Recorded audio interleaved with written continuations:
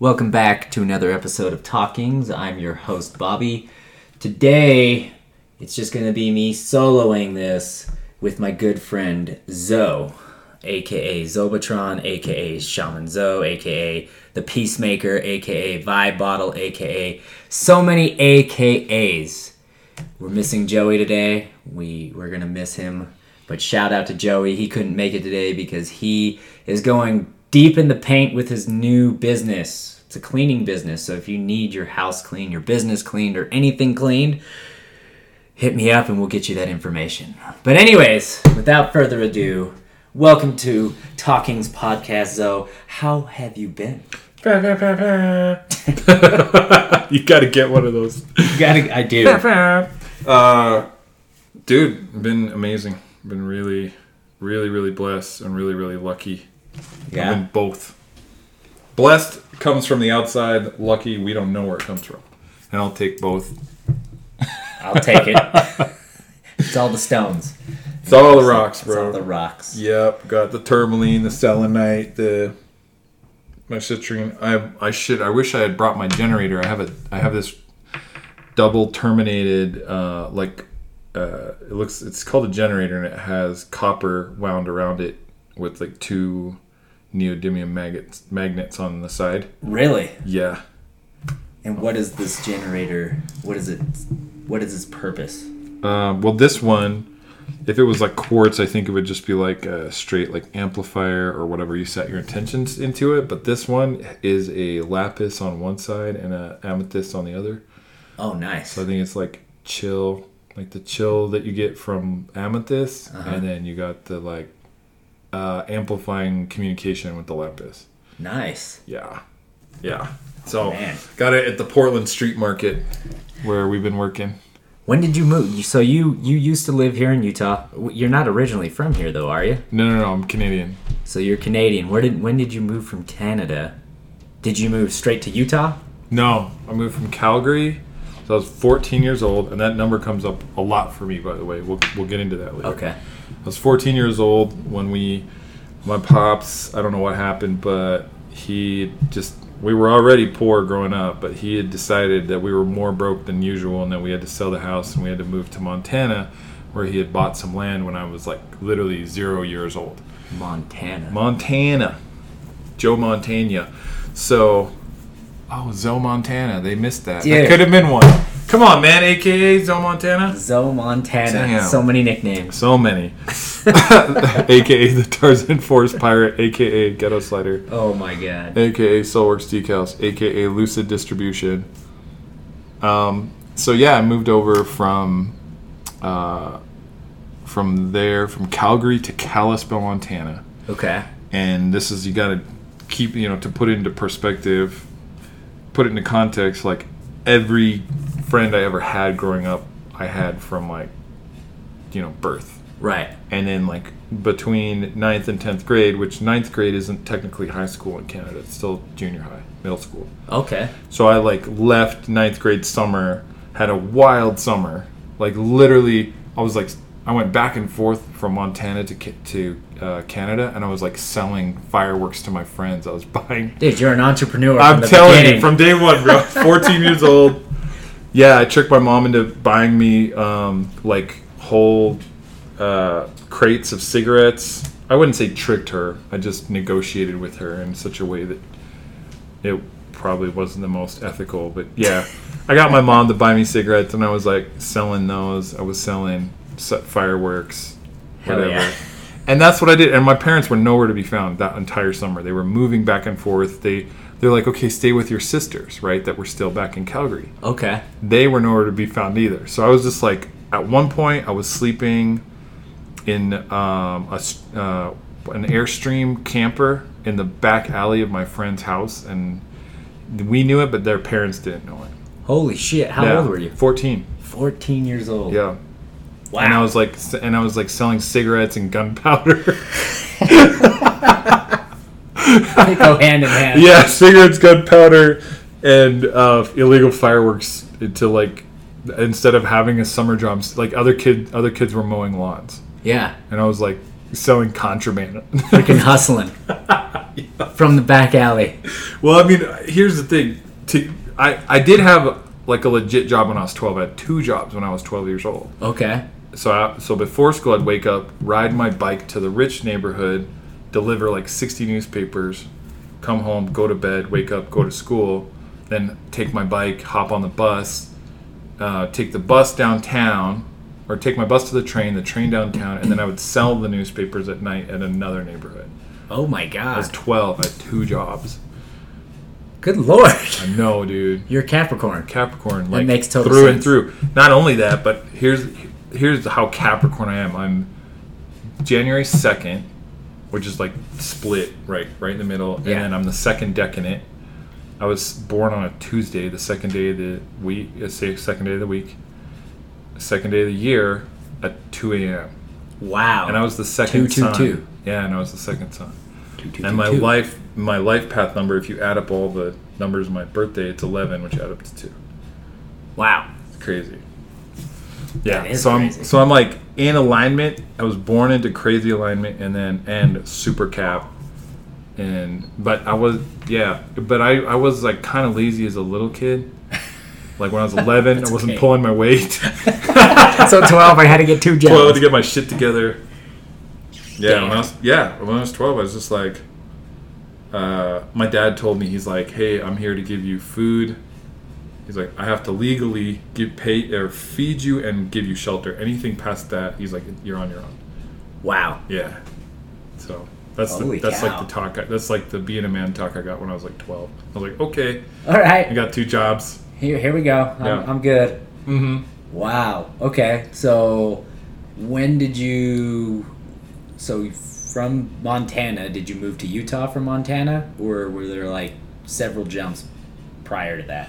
Yeah. No. So I did move to Montana. I only stayed there for 3 years.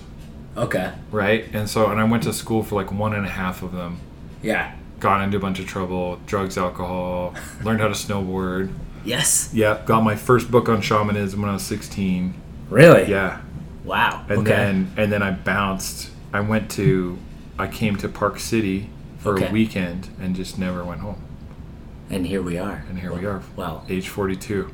You're 42? Yeah. Damn. I just turned 40. It's great. Oh, We're man. just getting more handsome with age. I agree. Yeah. Completely. And more charming and definitely more humble. Cool. So let's fast forward a little bit. When I first met you, you had a company called Ghetto Slider. And do you want to talk about that? How did that come to be? Yeah, so age 17, I come to Park City. I meet this dude named Aaron. We call him Whitey. Okay. And then we meet this guy named Dave. And I go out and party. So it's the end of the season, right? It's April. Right. April 1st, maybe. And I think the season ends on the 20th, 4/20. It ended that year. Okay. 1996. So my sister tricked me. She invited me out there because she knew I was like full on. I was like going to jail all the time. I was in the paper a couple times. Yeah, For what? One was we had like the largest paraphernalia bust in their history, and it was on the paper. And then He's famous, folks. And then this other time, we robbed a fireworks stand. Oh my god. Yeah, like drove up to it twice and loaded up like a whole pickup truck, and then we were drunk. We were like hammered, wasted. Oh man, dude, this is the kind of kid I was. Like this wasn't even crazy shit. Like we weren't even the craziest kids in that town. Like we were. Really? Yeah, there were crazier kids than us. Like who were shooting up the place. Like this little shitty town nobody would ever think about, but that's what boredom does. Yeah. So, but that my sister knew I was getting into trouble, so she tricked me and was like, "Hey, come out to Park City for just the end of the season." And so I'm like, "Okay, yeah, 3 more weeks of snowboarding. Why not?" Right? Yeah. I get to come stay with her. She's like, everybody does it. They do this cycle from all those waiters and waitresses. They come to Park City in the winter, and they go up to Glacier National Park in the summer. Okay. And they just rack. They just make racks, right? Yeah. And I'm like, okay, cool. She's like, maybe you'll get a job. I'm like, no, I'm just going to come out for a few weeks, right? So get up there. We get up to the Summit House, and I like walk up to the cashier, and I'm like, "Hey, are you guys hiring?" And she laughs. She's like, "Season's ending in 3 weeks." She's like, "We hire in like September." You know, like we over months before the season opens. Right. So then I said, "Yeah, you're right. That's." She goes, "How about this? I'll take your number, and if something opens up, we'll call you." Cool. So I meet these other kids, and we go out drinking. I'm 17. We get some beer. We drink literally all night. They call into work, and I fall. And here's the thing: I met them out on the hill. Yeah. They were living in the house next to my sisters. No shit. Of all places. So I'm like, great. So like I wake up, I like stumble home, right? Like 6, 7 in the morning, whatever. Uh-huh. And like they're calling into work being like, "Hey, we're not coming to work." Like, and they're just like, they're all from Alaska. They're called the Alaska Boys. Okay. And they're just like, whatever, it doesn't matter. Like, we're going home like a week anyway. Like, let's just quit today. So I like get home and like the phone rings. And they pick up. I'm not kidding. I pick up and they're like, "Hey, like our entire crew just quit." We need you. They all worked at the restaurant. All of them, like 3 dudes. Yeah, we're like, "We need you now. Like, have you ever worked a fryer?" I'm like, "No." And they're like, "Well, come on up." I'm like, "How much does it pay?" They're like, $10.50 an hour and you get a free pass. Oh, dude, that's perfect. Bro, I was making $4.25 an hour making bagels at a graveyard shift when I was 16. Oh, God. 6 days a week. $4.25 an hour. This is more than double that. Holy cow. So I was like, triple the pay, free pass, I'm in. And the first day I go up, as I go up to that, I meet Dave. Yeah. And he's like, "Hey man, you want to smoke?" I'm like, "Sure." And so, we smoke a joint, and then he pulls like a full-blown bong out, and he's got like water in a bottle, and I was like, "What's happening?" So I'm just like, the gondola opens, just smoke comes pouring out. I come stumbling out, and this is my first day of the job, 17 years old. I'm just like, I'm so high that I'm melting. I'm just like doing the Mortal Kombat thing, and the guy's like, "Are you hearing me?" I'm like, "Yeah, I got you, bro." And he's like, "Okay, we'll just put it in the fryer, wait 30 seconds, take it out, put it back in." I'm like, "Cool." And there's like this, I'll never forget this little window, like next to this 400-degree fryer is this little window of cold winter air, just, heavenly breeze on my face. So anyway, the reason that's relevant is Dave meets Whitey, and I meet Whitey separately. Okay. Right? So then the season ends, fast forward, season ends, Whitey's like, "Well, you can go home, or you can get in this van with us, and we're going to go to Mount Hood and snowboard all summer." I'm like, just met these dudes, like, and I'm like, "Who's got money?" And they're like, "Well, just you." I'm like, just "Okay." And I only have money because they gave me an end of year bonus. Really? Even though I was there for like 3 weeks, so I just had an extra $500, which when you're 17 might as well be $1 million. Right. I'm like, "Fuck yeah, let's go." And I remember that moment. That was one of those moments where like I knew that was going to change my life. I knew that had I not got in that van, I would have gone back to exactly what I knew. Right. Meth, robbing shit, hanging out in my homie's basement, smoking a pack a day. I used to smoke a pack a day when I was of Newports. Holy cow. I used to drink every night. Yeah. Yep. Every single night. And then anything else we wanted, like mushrooms, acid, whatever. Like my homeboy's parents would give it to us. Like they were our connection. Damn. Yeah. So I never had any shortage of access to anything, right? Yeah. So, which is, again, my sister knew this was happening, so she tricked me. She knew if I came out there for a weekend, I would never go back. Yes. Right? And it worked. Good for her. Yep. So I got in that van, and this is where shit gets crazy. Okay, so me, Whitey, and he has a pit bull named Cruiser. Okay. So we drive to Scipio. Throw a rod. Engine goes out. Oh, no. Yeah. And we're just like, oh, man. So we get towed. Okay, we trade that car in for that van, that Econoline, for $70. They sell us a 79 Dodge Horizon with a V-dub engine. Oh, my God. 4-door hatchback. And there's three humans, everything they own, and a dog crammed into this thing with this huge burrito tarp on top of it, okay? Full of shit. Snowboard strap. And we literally had to go in through the windows because we had roped the door shut. Oh my gosh. Yeah, because there was no rack. Right. So we're driving, and then it starts smoking, and like smoke's pouring out of the vents and out of the back of the car. Like we're just like this black comet just barreling down. Oh my god. And so we're just like, well, what do we do about this? Like, well, A, it's poisoning us, and B, we don't know how long this car's gonna run. Right. And what turns out later is because we were so paranoid about throwing another rod, we kept putting in oil, and we're putting in too much oil. Oh. So it was dripping from like the oil pan onto the motor or whatever, I don't know. Right. But so anyway, so we come up with this great idea. These two college girls, God knows why they stopped for 3 guys in the middle of the night in the middle of the desert. I don't recommend that. But these 3 girls, they stop on the side of the road.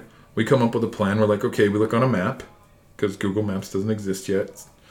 And we're like, okay, we're going to give Dave all of our money.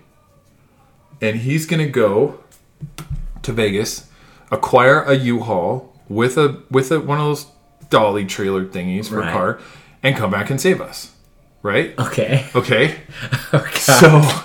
So we're sitting on the side of the road for 24 hours. Oh my god. No cell phones back then, right? I mean, there were, but they were brand new. Like, flip phones were the coolest, right? The StarTAC was about as hot as it got. Right. AirTouch was a thing. Yeah, AirTouch. Remember that? Yes, I do. Yeah. Oh my god. You'd have like 80 minutes a month. It was $300, and it never worked. Yes. Yeah. No reception anywhere. No. So we're like flagging. So what we did have was we had a pager number. Okay. And so this guy, he was like in a band or something, but so we kept flagging people down that hopefully had cell phones, and a couple people did, and we were calling this pager number trying to get this guy to call us back. They would wait for 10 minutes, nothing. Well, we're just like, we think we just gave our money to some guy we're never gonna see again, and we're stuck in the desert. That's exactly what I was thinking when you said that. I was like, you're screwed. You're so dead. And then I just start flipping people off because they won't even like stop. Yeah. And I'm still a punk kid, right? Right. So this huge monster truck comes barreling across the road, bouncing across the median, like totally pulls a Vin Diesel, stops, jumps out this giant of a man, just no shirt, mullet, like the dope shades, Right. He's just like, hey, and I'm like, oh, Whitey, get the shovel, like get the shovel. I'm like, I cannot take this man. I'm like, hey man, I'm sorry if I flipped you off. We're just having. He's like, I hope you didn't flip us off. He's like, and he like reaches in the back of his truck and he pulls out a toolbox. He's like, I'm a mechanic. No shit. What? He's like, yeah. He's like, my girlfriend saw your snowboards on the top of your car and was like, hey, you got to help him. So here I am. Wow. Yeah. So he gets in there, cuts some hoses, moves some stuff, and says, hey, nothing's wrong with your car. You just have to quit putting so much damn oil in it, right? Yeah. We're like, thanks. He takes us back to his truck. His girlfriend's super hot, super nice. Super hot. They feed us, right? Really? Yeah, feed us. They give us sandwiches, Mountain Dew, and then smoke us out. Oh my god. Yeah, and they're just like, okay. And we're sitting in the AC for the first time. Mind you, it's like 100 degrees out. We're sitting in the car, right? Yeah. We're laying under the car because it's the only place to get shade. Dog's dying, right? There's no water. Oh, man. So they basically give us this full recharge and get us high and, like, leave. That's amazing. They were angels. It's total. My first, like, experience of actual angels were those people. Yeah. Yeah. So now we're sitting in the car, and time is completely slowing down because, we're high now. Yeah. And we're just like, Dave's not coming back, is he? He's not coming back. It finally occurred to us that Dave's not coming back. So we're like, okay, well maybe he is. Let's write a note and we're gonna like tape it to this sign. Yeah. And we'll just put like Dave gas station first right, and we because there's always a gas station off the right of whatever exit. Right. Somewhere. So we tape it out there, and we're like, and then we look on the horizon, and it's this black cloud that goes across the whole span of the whole horizon.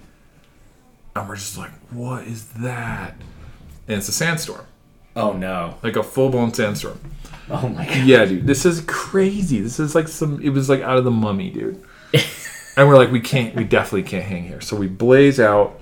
We ended up at this place. I can't remember if it's called Pasadena. It has some California name to it. But right. We get there, and I'm not kidding. They have a diesel truck with a cable tied to one of those like awnings that go over the gas pumps. Uh-huh. They have it cabled on because the wind's trying to knock it over.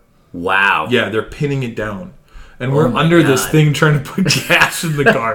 We have like $12 to our name. We got goggles on because they're like, it's just like a sandblaster. Right. So we finally get to pee. We check out a map.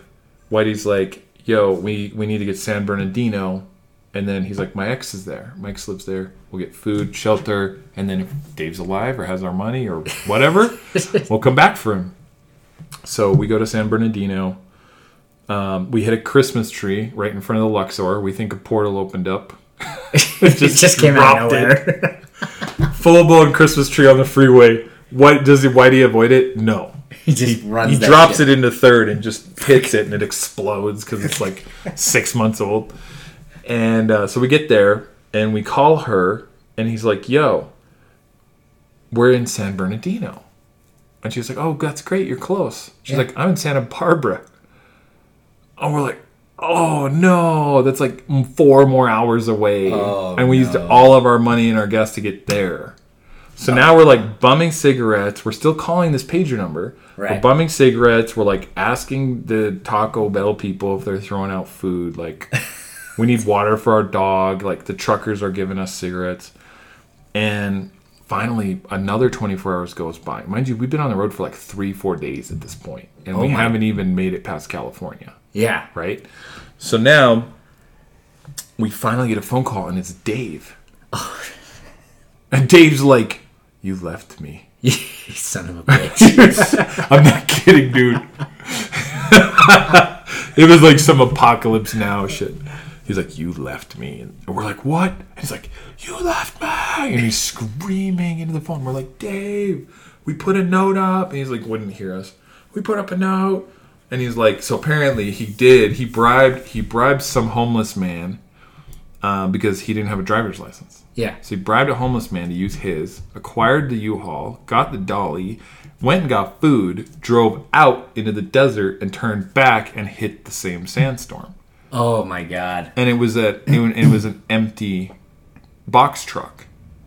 So he went to switch lanes, and it wouldn't stop, and then he went into the shoulder, and he rolled the U-Haul. Oh my God! Oh, Jesus Christ! Yeah, 4 days. 4 days into this trip. This is an amazing story. This is crazy. So this is some like road warrior shit. This is like Stand By Me, but mixed with like Fear and Loathing in Las Vegas. Because mind you, like we're high the whole time, we're drinking the whole time, and I don't want to glorify all of that because I am a recovered addict. Right. So there is a dark side to all of that, and there is a light side, and we'll get into that. But yeah, I'm just telling it how it is, right? Yeah. I'm telling it in the present. That's all we knew. We were punk kids. Yeah. And we just didn't understand the power we had to just be able to acquire any chemical we wanted while we're driving across the country. So in a sandstorm. And mind you, like Dave was drinking like Robitussin the day before. Oh my God. Like passing out in the car. Like so. Anyway, the cops write him a ticket. He has to walk 7 miles until he gets picked up. He gets to Vegas. The guy's like yelling at him because he's like, I got band practice tonight. And Dave's like, you have no idea what I've just been through. And finally he calls us. We get him a Greyhound. We got like a couple $100 left. A woman with no teeth offers me a blowjob for 50 cents. Did you accept? I passed. Good. Hard pass. Passed. I said here's some money, go get some food. Here's double like that. Whitey had to like Aaron had to he was like, no, he wasn't gonna just let that happen. He walked in, he was like, wait a second, what do you need 50 cents for? She's like, well, I need food. He's like, then ask us for food. Like, don't go blowing people for 50 cents. That's 8 guys for a hamburger. Maybe that's where 5 guys got a snake. Oh my god. That's amazing. Oh, god. I'm crying. Sorry. Mind you, again, yo, I'm 17 years old at this point. Thank you. That's crazy. Thank you. Yeah. So hard pass, and then we get to so then our radiator cracks on the way to LA. Oh my god. And then so we're stopping on the side. We're stopping at like all these auto care centers and putting that putty on it, that Quicksilver stuff to seal it. Yeah. We get it to LA, and then the tranny just dies, and it's it. Now we're stuck in LA. And now we live in LA in the back of some person's yard for 2 weeks. I work as a carny. Shut up. No, dude. I got a job as a carny. I was an actual carny, bro. What did you do? We built a merry-go-round. Oh my god. Yeah, a guy who builds and manufactures merry-go-rounds in Eagle. What is it called? Is it something Eagle something? It's next to like Pasadena and that whole area, because we were in South Pasadena the whole time. Okay. So it wasn't far. Eagle's Nest, I don't know. Somebody out there in LA is probably like yelling at me right now because they're like, it's Eagle something. So anyway, we're mixing whole gallons of Bondo with our bare hands. We're like drilling hundreds of holes into like these titanium plates. We're up at 1.3 in the morning, and he's spraying the horses with this lacquer, and it's just got all this like neurological damage like warnings on the side. Oh no. Yeah. We're just like, this job's gonna cost us. It just mixes with all the weed and shit that you've already put in whatever. Your body. Our poison. We're used to this. Our toxic bodies didn't even notice. We were breathing in oil, smoke, and LA. Yeah, it's good. Let's go. Drinking Robitussin. Why not? Breathing in that sand. Yeah. And the reason why it wasn't just a regular sandstorm, like a regular beige tan khaki one, is that apparently once a year, like it pulls off of the ocean, and it pulls all of the pollution from California. Oh across. god. Yeah, that's why it was like a poison sandstorm. Oh, that's terrible. Jesus Christ, how are you alive right now? I don't know, man. I don't know. Go on. So then, I go to my first rave ever. And I think no, I'm not 18 yet. But, so I go to my first rave, and like, I think it was like Donald Glaude was playing. Okay. Like that era. Wow. Yeah, Donald Glaude was like coming up. Yeah. And this was in LA, so this was like the scene. This is like where huge. One of the rave scenes, obviously rave scene. I think was rave scene really born on the East Coast? I don't even know. I think LA, maybe even if it was, I think LA probably blew it up. Yeah. Just like hip hop was born in New York, but once you had West Coast, like it went wild. Right? So yeah, we're there. I think we meet these 2 girls. We go to their apartment first. We go there second.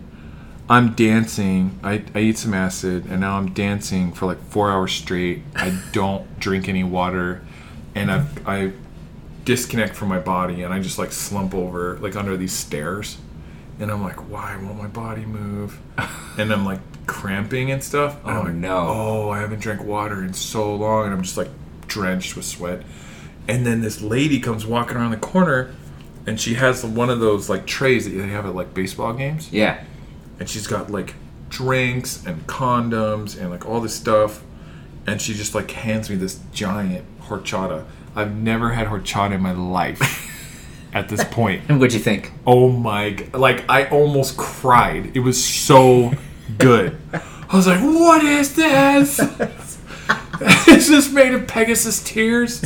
Are you an angel? You're an angel. And I could feel like 5 minutes later, she's like, are you okay? You're fine. This lady's like 60, wearing a wig and a nurse outfit.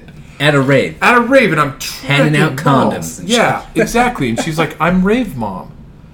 I was like, what? She's like, yeah, I just go around at raves. She's like, a nurse. Really? Like, just goes around to raves and makes sure kids don't die. That's fucking amazing. That's an amazing calling. That is an amazing calling. Right?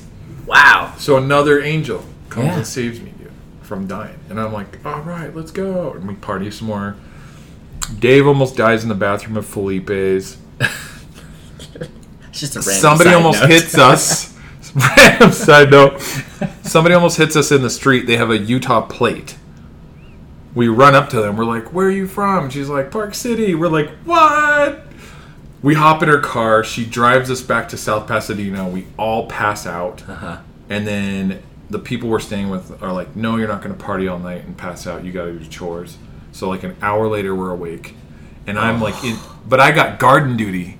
That was awesome. No, it was amazing because they were out in the hot sun having to fix some car. And I was like playing in the soil and talking to plants. You know?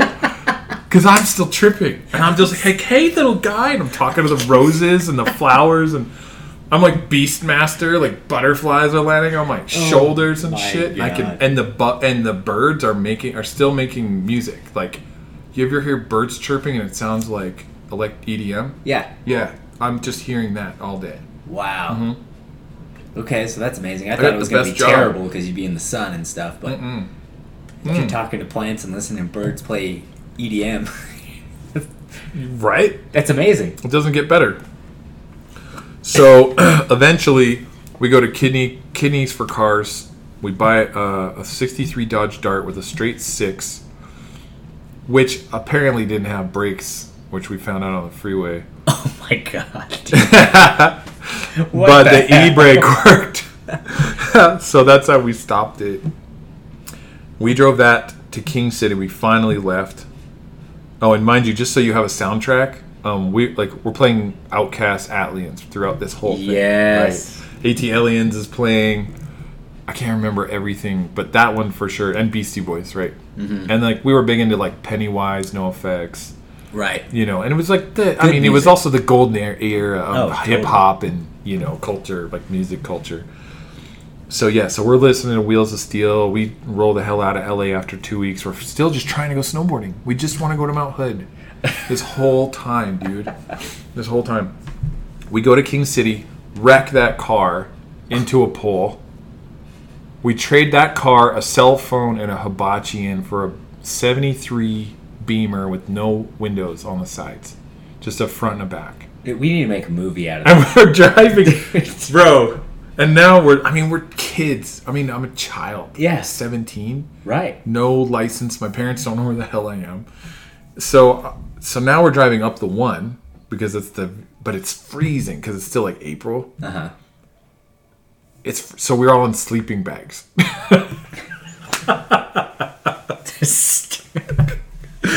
Driving up the 1, you know, and again we moved that burrito with that big old burrito. Right. We get to Corvallis, distributor goes out. We're stuck in Corvallis in this college town partying for 2 straight weeks, and we're staying with Whitey's ex-girlfriend, who is just those are like 3 hot college girls. Yeah. And we just party the whole time and don't have to go to school, but we had to steal food. We had to go to Fred Meyer's. We had a racket.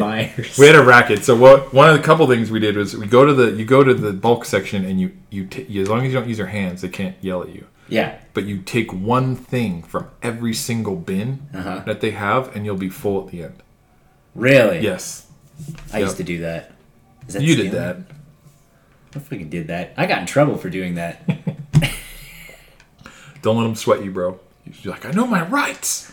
I was at the grocery store with my dad. He took me and my brother grocery shopping, and we'd always go over there and like test all the candy. Yeah.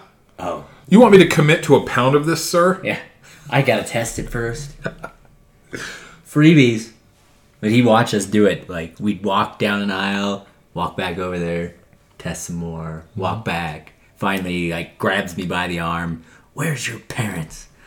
Takes me over to my dad. lays into my dad, and my dad's like, "Don't get caught next time." That's good parenting. Right there. It's not don't do it. It's don't get caught. Don't get caught. Cheers, by the way. Man, how far do we go back? It's got to be 15 years. It's a while. It's been a minute. It's like, yeah. Mm-hmm. I was 24 when I was the CEO of Ghetto Slider. Right. So I came into... I don't know when that's 18 years ago. Came into Ghetto. I don't know how long you had Ghetto. Oh, you're in the story. That's the best part. Okay, you're a part of this story. Oh, go for it. Go forward. So we're in Corvallis. I almost break my ankle jumping off the roof. And within, I think, and I'm like, oh, okay, I'll be fine in a couple days. And within like an hour, Whitey gets his tax return for $800. Yes. He finds a van almost identical to the one we left in. No way. It comes full circle. Full circle, bro. $500. And the guy made these weird, like, I don't know, these date sticks. Have you ever seen those? They're like rolled in coconut. It's like this weird astronaut food. Okay. And he included that in the sale, which came in handy later because we were always starving. I mean, we were always starving. We were always eating like ramen, beans, going days without food, whatever. Wow. But we always, oh, I forgot. We did also get stuck in Santa Barbara for a week and we sold fake raffle tickets. And Dave sold one to a cop. That was the cherry on top. Yeah. I found some fake raffle tickets. We had a coffee can. We put like some graphics on the outside and we were on Main Street. We were on State, like selling raffle tickets to strangers. It was terrible. Just a side note. Never go on a road trip with this man because you probably end up having car problems. You're probably going to end up PTSD. What are you talking about? Go on. He sells a raffle ticket to a cop. Yep. Oh, and then we're eating oranges right off the trees there. They're good. Okay. And anyway, so fast forward. So Corvallis, the dude's making these things. He sells us the span. Corvallis is probably, if I had to guess, an hour and a half away. Uh-huh. Like you could see Mount Hood from there. So we're just like salivating, right? Right. We just want to snowboard. And like this whole time, that's the theme. Like we're just like, please, God, like whatever it takes, please. So finally, we drive up there. Uh-huh. We go into the timberline. And I'm never going to forget this. I mean, to this day, I don't think I've had... I mean, if I've ever had a spiritual experience like this, it was like a legit spiritual experience. You know what I'm saying? But we're driving. You go back and forth on this like 6-mile road from government camp to the base of Timberline. Because there's the meadow side and the Timberline side. And the Timberline side is the side you ride in the summer because there's a glacier. It's 40 feet deep plus the snow they get in the winter. Oh my... Okay. Yeah, so you can burn off all the snow and still have 40 feet of snow. Wow. Yeah. That's amazing. Yeah, so you can ride all summer. You know, and mind you, like at this point in my life, I'm trying to go like pro. Yeah. Yeah, it's not just a recreation for me. That's why I'm so into this. Okay. Which is the only way I ever did anything, right? Was always full throttle. So yeah. I'll never forget the last turn. You start to curl around these switchbacks, and it comes around, and it's just like this like spirit. Like Mount Hood has a soul. I'm not kidding. I'm not kidding. It has a presence that like you stand in awe of it, and it's like you can hear it. No shit. I'm not kidding. Yes. Yeah, and it's I don't know if it's a female or male. I feel like it's a divine feminine energy, but okay. Yeah, and which might make sense. They call it. It's one of the three sisters. Like I think it's Rainier, Mount St. Helens, and Hood. Oh, and now on a geographical, they're part of the Ring of Fire that goes around the Pacific. Really? Yeah. So it's like mind blown. You're seeing a piece of this massive, like geographic structure that spans half the planet. Holy shit. Yeah. Yeah, they share that magma, whatever, flow. Right. Pool. So I was just like, my breath was taken away, dude. I was trying not to cry in front of the bros, you know? I'm just like, what is that? And, Whitey grew up in Oregon. Yeah. And luckily Dave grew up in LA, so that's how we lived. That's how we got, cause through all their contacts. It's the people that kept us alive. Right. But yeah, Whitey's like, yeah, that's Mount Hood. And I'm I'm like, I'm never leaving. I'm never leaving. I'm never leaving. And so we do a U-turn. We pull into the parking lot, turn it off. We're like, let's go ride. Yeah. And we go up, we come back. We go to turn the van on, won't start. We end up living in that van, in that parking lot for 4 months. 4 months? Yes. Happily. Really? The happiest I've probably been in my life. Oh my God. Mm-hmm. What did you do for did you shower? Well, we got jobs. We got jobs as lifties, so we got passes right away. We had food. Right. You had employee discounts on food. Okay. The girl sleeping in the car next to us worked at the front desk, and she got us the codes to the showers. Perfect. So we could do hygiene there. That's badass. I'm telling you, bro. And then we found out, so you know the movie The Shining? Yeah. That hotel, not the inside is not accurate, but the outside that's Timberline. Really? That's where they shot it, yeah. No shit. Yeah. So it's this crazy building that was built during the Depression, and they were paying people outrageous wages to haul these huge, some of the beams, I'm not kidding, are 6 feet wide. They're grand sequoias that have just been stripped. They're 6 feet wide and 100 feet tall. With these giant, it's like a castle, bro.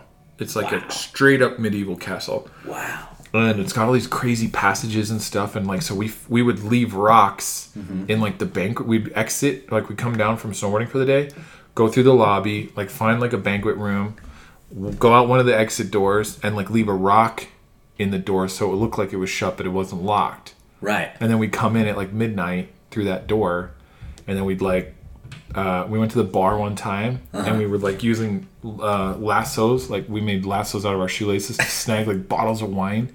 And we're pulling them up out of the cage. We figured out the code. This guy we picked up, Dwight. He used to play. What was that game? The zombie game. Super popular back Resident then. Evil? Resident Evil. Okay. Thank you. Good job. Yeah. Read my mind.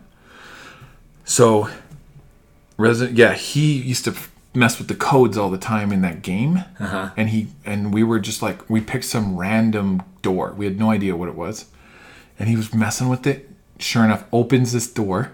Okay. Oh shit. Okay, opens the door. Guess what's inside? A zombie. I'm just kidding. Yes. What? End of game. No, and then I woke up. No. A walk-in freezer, cooler, fridge full of food. Oh my God. The whole restaurant gets its food. We just open this thing up and it's just food. Jackpot. We're just taking whole hoagie sandwiches, 3-foot hoagie sandwiches, and shoving them down our legs. And most people rob banks. You rob a freezer. we were like rats, bro. I'm telling you, man. So that's how literally we survived. And then eventually we got fired for being jackasses. Mm-hmm. We got to ride with a bunch of pros Jim Rippey, Mikey LeBlanc. I got to ride with Jamie Lynn. Wow. Yeah. Wow. Yeah. I watched Sean White boosting out of the pipe when he was 6 or 8. He was tiny, and he was still getting 15 feet out of the pipe. Holy shit. He was tiny, and he was training with the Olympic team. Yeah. We got to train with the Olympic team. We got to drink and play beer skitball with those guys. We invented a sport called beer skitball. Beer skitball. Because it gets so hot in the summer that you have to quit riding at about 1 or 2 p.m. because the snow goes from ice to slush to water. Oh, wow. Yeah, so about then it's not fun to ride anymore. So you basically have from 2 until sundown to kill. Right. Especially when you don't have anywhere to work. Yeah. You're just okay, well, we have all this time to kill. Let's make up a game. Let's make up games. So, or we would hitchhike down. Sometimes we'd hitchhike to Portland or whatever. But, so apparently, last year, Aaron's up there, Whitey. And that kid, some kid he doesn't know, is telling him a story about some dudes that lived in the parking lot for 4 months, and they called it Gypsy Island. Really? Yeah, it became an urban legend. You guys became an urban legend? Yes. It became an urban legend, and he's like, oh, that's me. He's like, what? He's like, yeah, me, my buddy Zoe, Dave, and our dog Cruiser, that was us. The guy was like, what? He couldn't believe it. He was calling his homies. Yeah, he fanboyed. But yeah, so this whole time, I was a snowboarder, Whitey was a snowboarder, and Dave was a skier. He eventually transitioned over to a snowboarder, but he was a skier. So we weren't riders. We would only be considered riders if we were all three snowboarding. Yeah. We were sliders. Oh. Ghetto sliders. Wow. Yeah.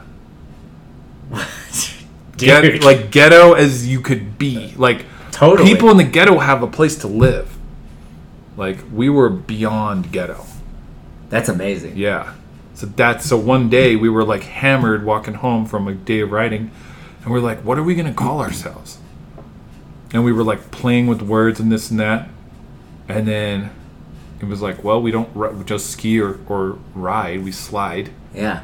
And we're like, well, we're pretty ghetto, and we're like, ghetto sliders. And that was it. That was how the crew got its name. Holy cow. Yep. Wow. Gypsy Island. Gypsy Island, Ghetto Sliders, 97, Dude, 96, that's 97. It's crazy. And then we came back the next year, lived in the woods for 4 more months. No shit. Yep. You did it to yourself voluntarily, yeah. But so that first trip took 6 weeks and went through 7 vehicles. Yeah. And we met tons of cool people. And I learned a ton about the world and life. Oh, totally. And the life in Canada is not just everywhere. It's not how the whole world is. And the life in Utah and the life in Montana, like the more places I went, the more things I learned about how culture is literally different from state to state, city to city, and there's no one right way. So that really opened my mind up. And so mind you, now here's the thing, this whole time I'm still practicing shamanism. The whole time? This whole time, but not telling anybody. Right. Because it wasn't cool. Like it was like a tantamount to being a witch back then. Yeah. You know? Yeah. Like if you were a witch, like you could, like you're not gonna get burned at the stake. But like as far as like how I made my decisions, tuning into my intuition, listening to nature when you're on a mountain. Yeah. The mountain has a soul. The water is crystal. It's liquid crystal, literally, is what water is. And, because snow is crystallized. It's crystal. Right. Right? And you're under the elements, and there's like all these animals and spirits. Like, there's a ton of power on a mountain. Yeah. So you have this immediate connection. And a lot of people are like, some people will say, well, I feel more connection to nature than I do in a church. Right? And I also left the Catholic Church when I was 12 on my own volition. Yeah. Even though I went to Catholic school, raised by a Catholic family. Yeah, me too. Right? You too. Yeah. Right? Yeah. So that whole time, I was like listening to like spirits and angels and stuff like that, but not talking about it because it wasn't cool. Wow. Yeah. I didn't know that. Nobody did. And that's even awesome. through the Ghetto Slider years. So when we met, so eventually I met Jen. Uh-huh. So like this next year is when I meet Jen. Right. And I get a job at the ERO, and she's working at the front desk. I'm a bellman. We meet, fall in love, break up, get back together, break up, have Zen. Yeah. And that's when Zen enters the picture. I go to school for graphic design, and then I use my Pell Grants to fund Ghetto Slider Clothing Company. Wow. Yeah, the leftover money from all my college tuition, from my grants and my loans and shit. Yeah. So now I'm 23, brand new dad, full 12 credit schedule. I went from a wild animal to a father with a 12 credit schedule. I got an internship. Out of 600 people, I was chosen for an internship. Wow. Yep. And running a brand new clothing company, my first company that I had actually technically started when I was 18, but it didn't really start to gain traction until I was about 25. So it was about 5 years of like working at restaurants, and stuff like that, and using my tips to like, I would get a credit card, buy some shirts, we'd like iron some graphics on them in the living room, sell them at the skate park.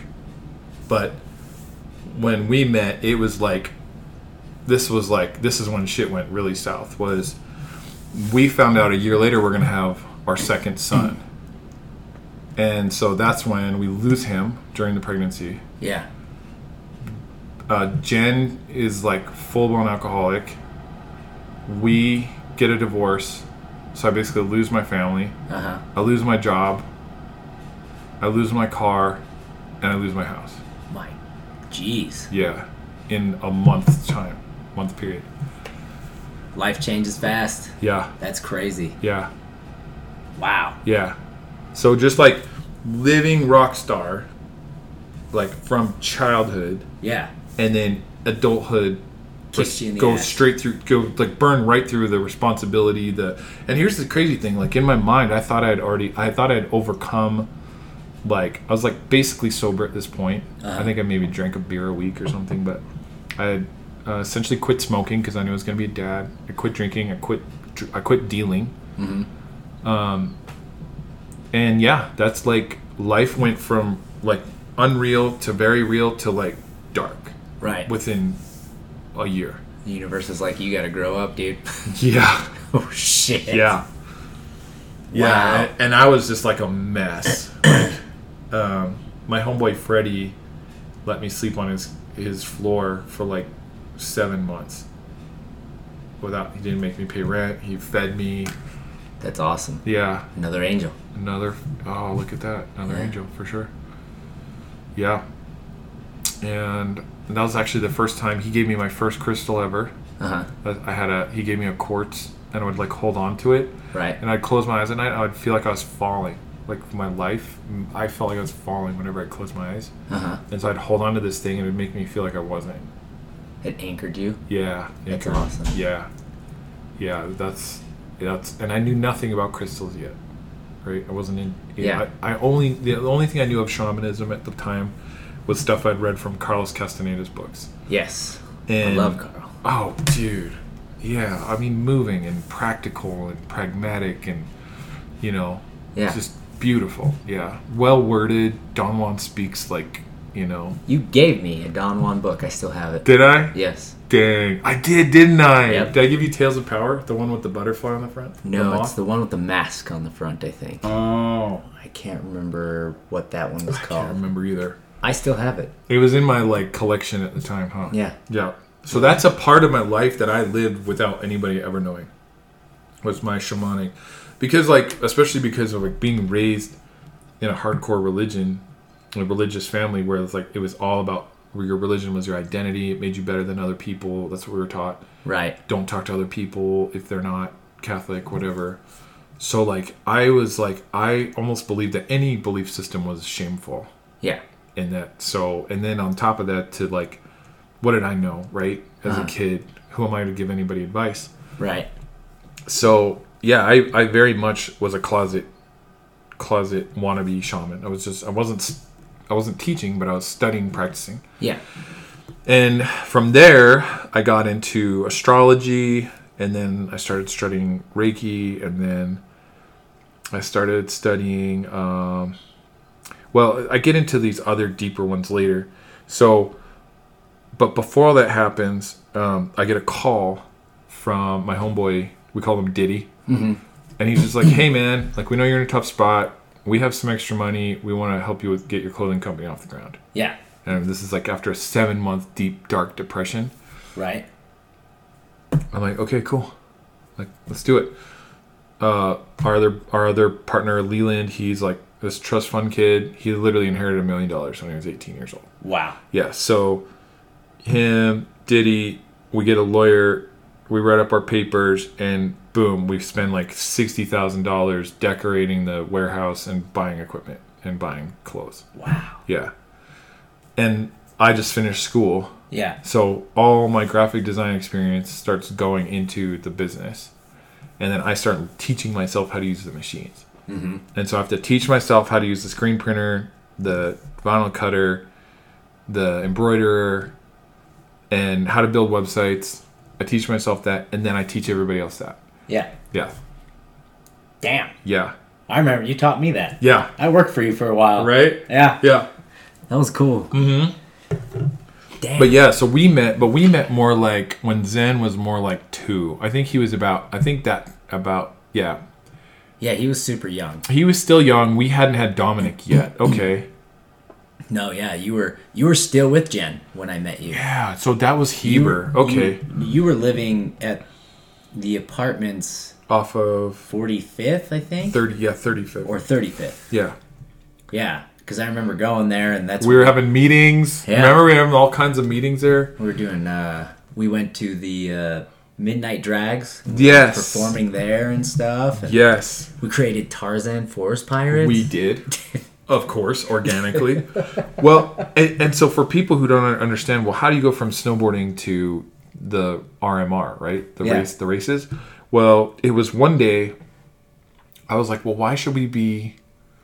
Why can't we slide? When we can slide from one sport to another, why can't we slide to another culture or whatever? For sure. And I'm like, we don't have nothing to do in the summer, And so I was like, well, let's get a skate team. Let's sponsor some b-boys. Yeah. Let's sponsor a racing team. Remember that? We had a street team. Yep. Let's get some hot girls, right? Let's get some hot girls. Just like keep the party going or whatever. Yeah. So I think. Okay, so yeah, I think there's that time. Maybe it was like I was happy then and I blocked it out. But there was that time period between Jen and I actually being like, okay, we're going to be parents and we need to like clean up our lives. Yeah. And focus on that. And then and like the fall. Yeah, and then things really coming apart. So I would say I was probably about 24, so this time it's like what, 05? Something like that, yeah. I think like 05, 06 is about the time you, me, Critter, like the whole b-boy scene. Right. That shit was awesome. That was amazing. Kevin. Yeah. Frickin' Trevor, who I still talk to. Really? Yeah. He's in Washington. No shit. Yeah, on some 40-acre plot of land in the middle of nowhere, I think. Wow, that's crazy. Yeah. Oh, crap. I forgot about You know what I'm saying? I forget about these people, dude. Well, we were involved with so many people. Like, I still talk to Marker. Really? Yeah, so here, that's funny because Haven and Ghetto Slayer were like the two only local clothing companies, really, that were doing anything. And we weren't like competition, but I mean, on paper, we were. Yeah. Yeah, no, like, I literally consult for him now. Like, he pays me to help him with his design and his web stuff, yeah. That's fucking dope. It's crazy after all this time. You gotta remember, like, Taryn and... Taryn, yep. Paul Winscott, and then Dusty, all the people, like, because, like, also what's happening, like, all my friends from school, from college, were, like, converging with all the b-boys and, like, all the snowboarders, the skaters. Yeah. Like, it was just one big... Justin, the red-haired kid. Yes. That could break, yeah. Burks. Yep. Burks enters the scene. Tasha, the woman / girl. I think of her as a girl because I met her when she was like 15. Yeah. But like, I'm working for her right now up in Washington, helping her get her crystal shop off the ground. Oh my god. She used to like make stickers for me. This is crazy. I know, dude. It never. I'm telling you that like it never ends. Like this chain of events. Just that one. If you really think about it, it was all because I got in that van. Yeah. Oh, yeah. None of that would have happened. No. You might be dead. That showed probably... I probably, in another universe, in an alternate dimension, I turned around and got hit by a free bus. Because the buses are free. I want to make that clear in Park City. Not just some paid bus. A free bus. Mm-hmm. Shitty way to die. All because of that one decision, man. That's amazing. Yeah. Wow. Yeah. So you've been into shamanism since you were young. 16. I only knew that you got into shamanism like after Ghetto Slider was like kind of out of the picture. Yeah. You had, well, I think I don't know what your whole story is, but I know we were working in that warehouse and you weren't really doing Ghetto Slider. You're just kind of making clothing brands for like, what's that company? Dude, Backcountry.com. Backcountry, yeah. Burton. Yeah. Toyota. Yeah, we ended up, so the word got out that like some kids that had, I don't know, some level of talent, I guess. I don't know. They didn't understand that we were still just wolves. Like we were just monkeys. Right. Tinkering with toys. But we sold it really well, right? We branded it, packaged it really well. Everybody loved it. Yeah. Everybody loved it. To this day, people still send, to this day, I get photos of people with stickers and shirts still. Dude, I still have my Ghetto Slider shit. Dude, like, yeah, forever, right? Boom. Right? That's amazing. So, and it like that's called love branding, by the way. It's like it's beyond some value of product. It's not a dollar sign. It's like Campbell's soup.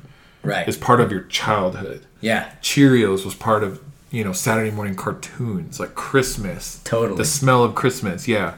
Yeah, it's an experience. So like Ghetto Cider went beyond a product, and it became an experience for people. Yeah. And it gave an experience to people that didn't feel heard or wanted, because if you think about it, snowboarding wasn't even allowed in 96. We weren't even allowed on all hills yet. It was still like this segregation bullshit. Skating wasn't cool. All of the elements of hip hop were considered crimes. Right. Even though graffiti was the only actual crime. But like, we were literally just an amalgamation of fringe society working together. And and Ghetto Cider was because if you think Nike could ever come and do that, it's like, it took them 20 years to do what we did in like a summer. Yeah. To like, you know what I'm saying? Trillions of dollars. It's like, but no, because we made it past all the gatekeepers of each culture. Yeah. Like, surfers were calling us and being like, hey, can I ride for you? Pros were like, yeah, this is a paid deal, but your shit is real, so we're going to come ride for you. Yeah. Like, it was it's crazy. Authentic, yeah. It was crazy. And I'm like this kid who was raised by wolves, who has no idea what he's doing, who's acting like he knows what he's doing. Damn. Yeah, that whole time. And so this is where things go south. So super popular, making money. I think by, was it 08, the company got valuated at $500,000. Really? Yeah. That's awesome. 440,000, but around who's counting? Yeah, we had a company appraise the company, and they told us it was worth like almost half. And I mean, I was born from nothing, right? Yeah. I built this business with with credit cards and shit. So I'm like, okay, cool, and I'm feeling like pretty high on my horse, and that's when things went south. I got arrogant. Yeah. I got arrogant. I got sloppy. I let all the tension go to my head, and I had been largely clean for about 3 or 4 years, and then we started doing events, and then I started drinking, almost weekly, and then I was getting hangovers, and I'm like having to do these big $30,000 deals on Thursday morning, and I'm hammered from the day before, so, and then I get a hangover, so what do? I lean on my homeboy, and he's like, hey, I've got some Oxy. So I start doing Oxycontin at work just to get through my days. Yeah. And within a month or two, I'm now hooked on Oxy. Shit. Yeah. And then the housing market crashes in 08, 09. Yep. We lose 97% of our clientele. Oh my God. They cut all their budgets because they're like just trying to keep their employees alive. They're not spending money on shirts and merch. Right. Right. To your point, so they heard that these guys we had some talent, so we were making Ghetto Cider clothing, but it wasn't making enough to keep the lights on, so we were doing that contract work on the side, and the contract work was where we were making sometimes 40 grand, 50 grand a month or something. Yeah. And so I go out, I think I'm high as a kite one time, and I go buy a truck. I like literally went out for a gyro, and I came back with a truck, that black truck. I remember that. That black truck, I bought it high as a kite. Yeah. Yeah, I had no idea what I paid for it. I had no idea what the interest rate was. I just bought it. Yeah.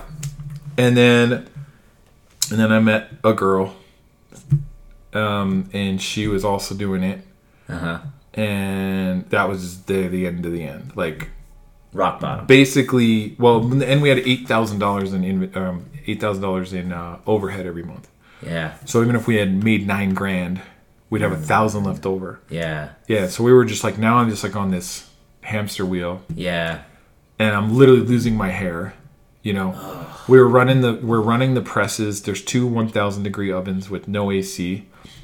We're getting like we went from hundreds of jobs a month to 0. And the bills start stacking up, piling up, and I just like give up. And I can remember the time I was sitting there with my feet up on the desk, those glass tables in the front, and everybody had gone home for the night, and they had turned out all the lights, and I just leaned over and I turned the light off in the room I'm sitting in, and I could just see like the street lights, and I said involuntarily, I go, "You've lost your soul." And I was like, the craziest part was I didn't even feel it. like I wasn't sad. Really? I was like so empty that it was just like, yep. Like the response from my soul was like, yeah. You've lost it? Yeah. Just no emotion? No. Wow. Yeah. And I'd largely negated my spirituality through the last few years because I was so focused on the attention, the girls, the money, hanging out with pros, constantly trying to get the company bigger, like so far into ego that like even like my friends didn't matter at this point. It just like it was just like I gotta get to this point, I gotta get to this next level, I gotta sell the company, or we gotta become the next DC or whatever it is, you know? Yeah. So yeah.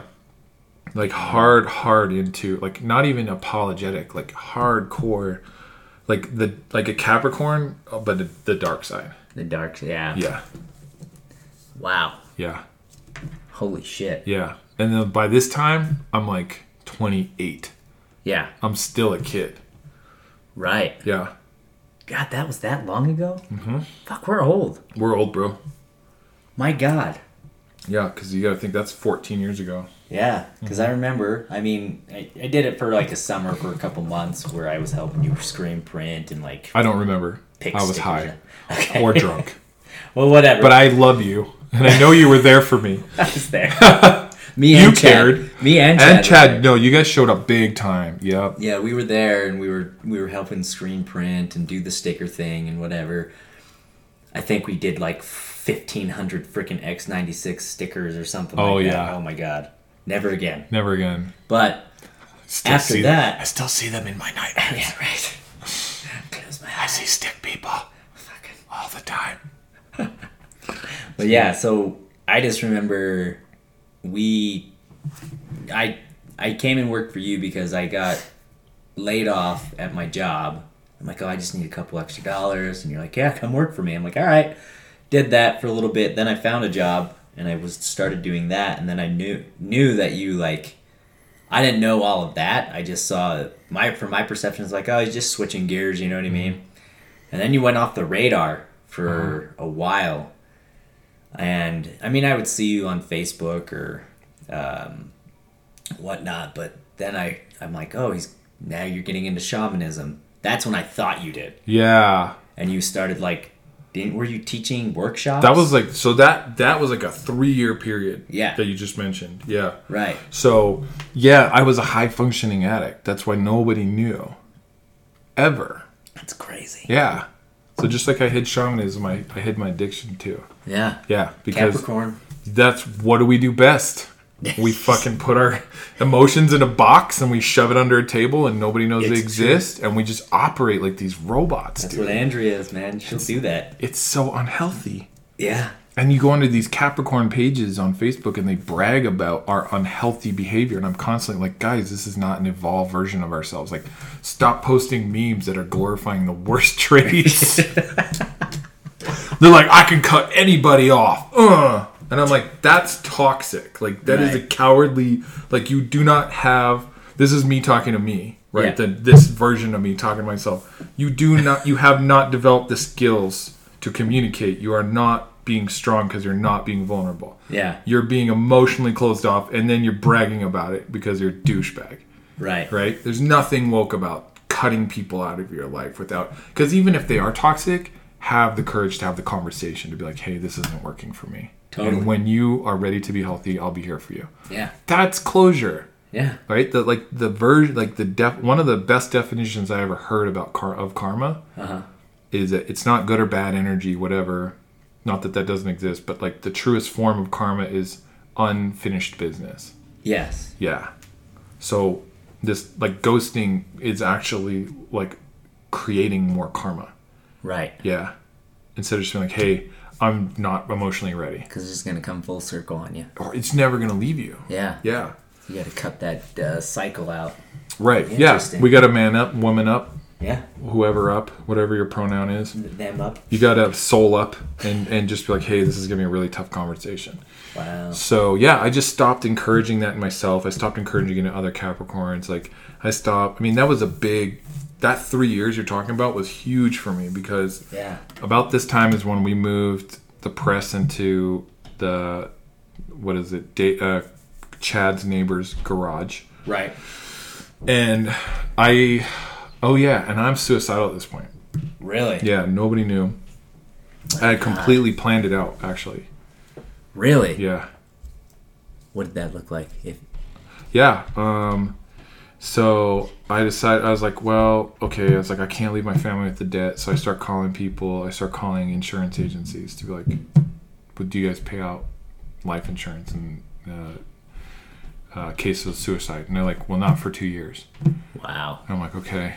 So like, that kind of doesn't change my plans, but I'm like, okay, well, I guess nobody's giving me money.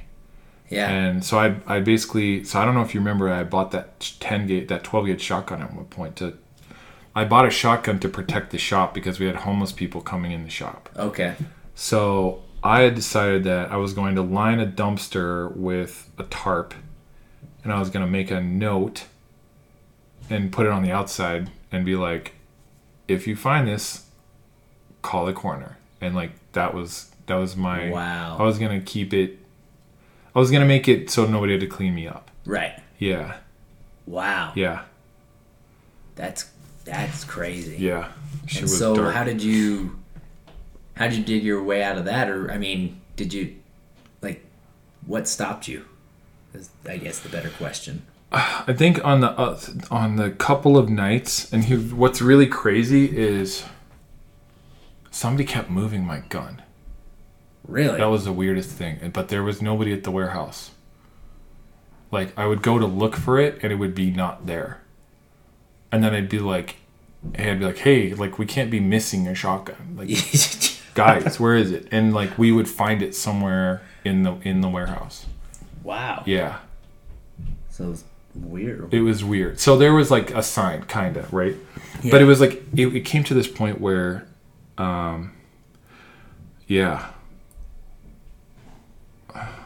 when I would go to really get serious to do it, I would be put into this other, it was like almost like I got pulled out of my body. Yeah. And like, I was shown that, like, I was at my own funeral and my kid was there. Sorry. Yeah. Yeah. No, you're all right, man. Go. Yeah. That's some dark times, man. Mm-hmm. And that is, my kid was there. My mom was there. yeah. And they're just like, just perplexed. Yeah. They were just like, what? Like, yeah. They're like, what could have possibly brought him to this point? And then you visioning that, did that kind of like... It stopped me. Stopped you and made you maybe switch gears? Uh-huh. Yeah, in fact, I actually I got into a deeper depression about it because I was like, well, now I'm stuck here. Yeah. Like, on Earth. Damn. I was like, fuck, I can't even kill myself. I'm like, I just have to, like, live through this. The only way out is through. It's through it. Yeah. So. Wow. So I was like, what am I missing? It was like spirituality. I had put it all away because I had created this belief that it was taking the time away from my success. Yeah. So just like Capricorns can put their emotions in a box, like I had put my soul in a box. That's what that was about. And I had like purposely, I hadn't gradually lost it. I purposely put it down because I thought it was going to get in my way.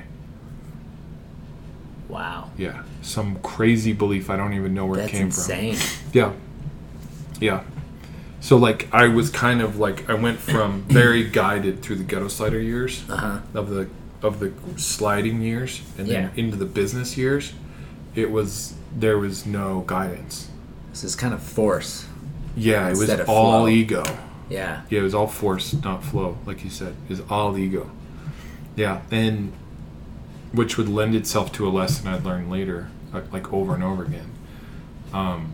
Which at some point I realized that E times A equals C. Energy times action equals creation.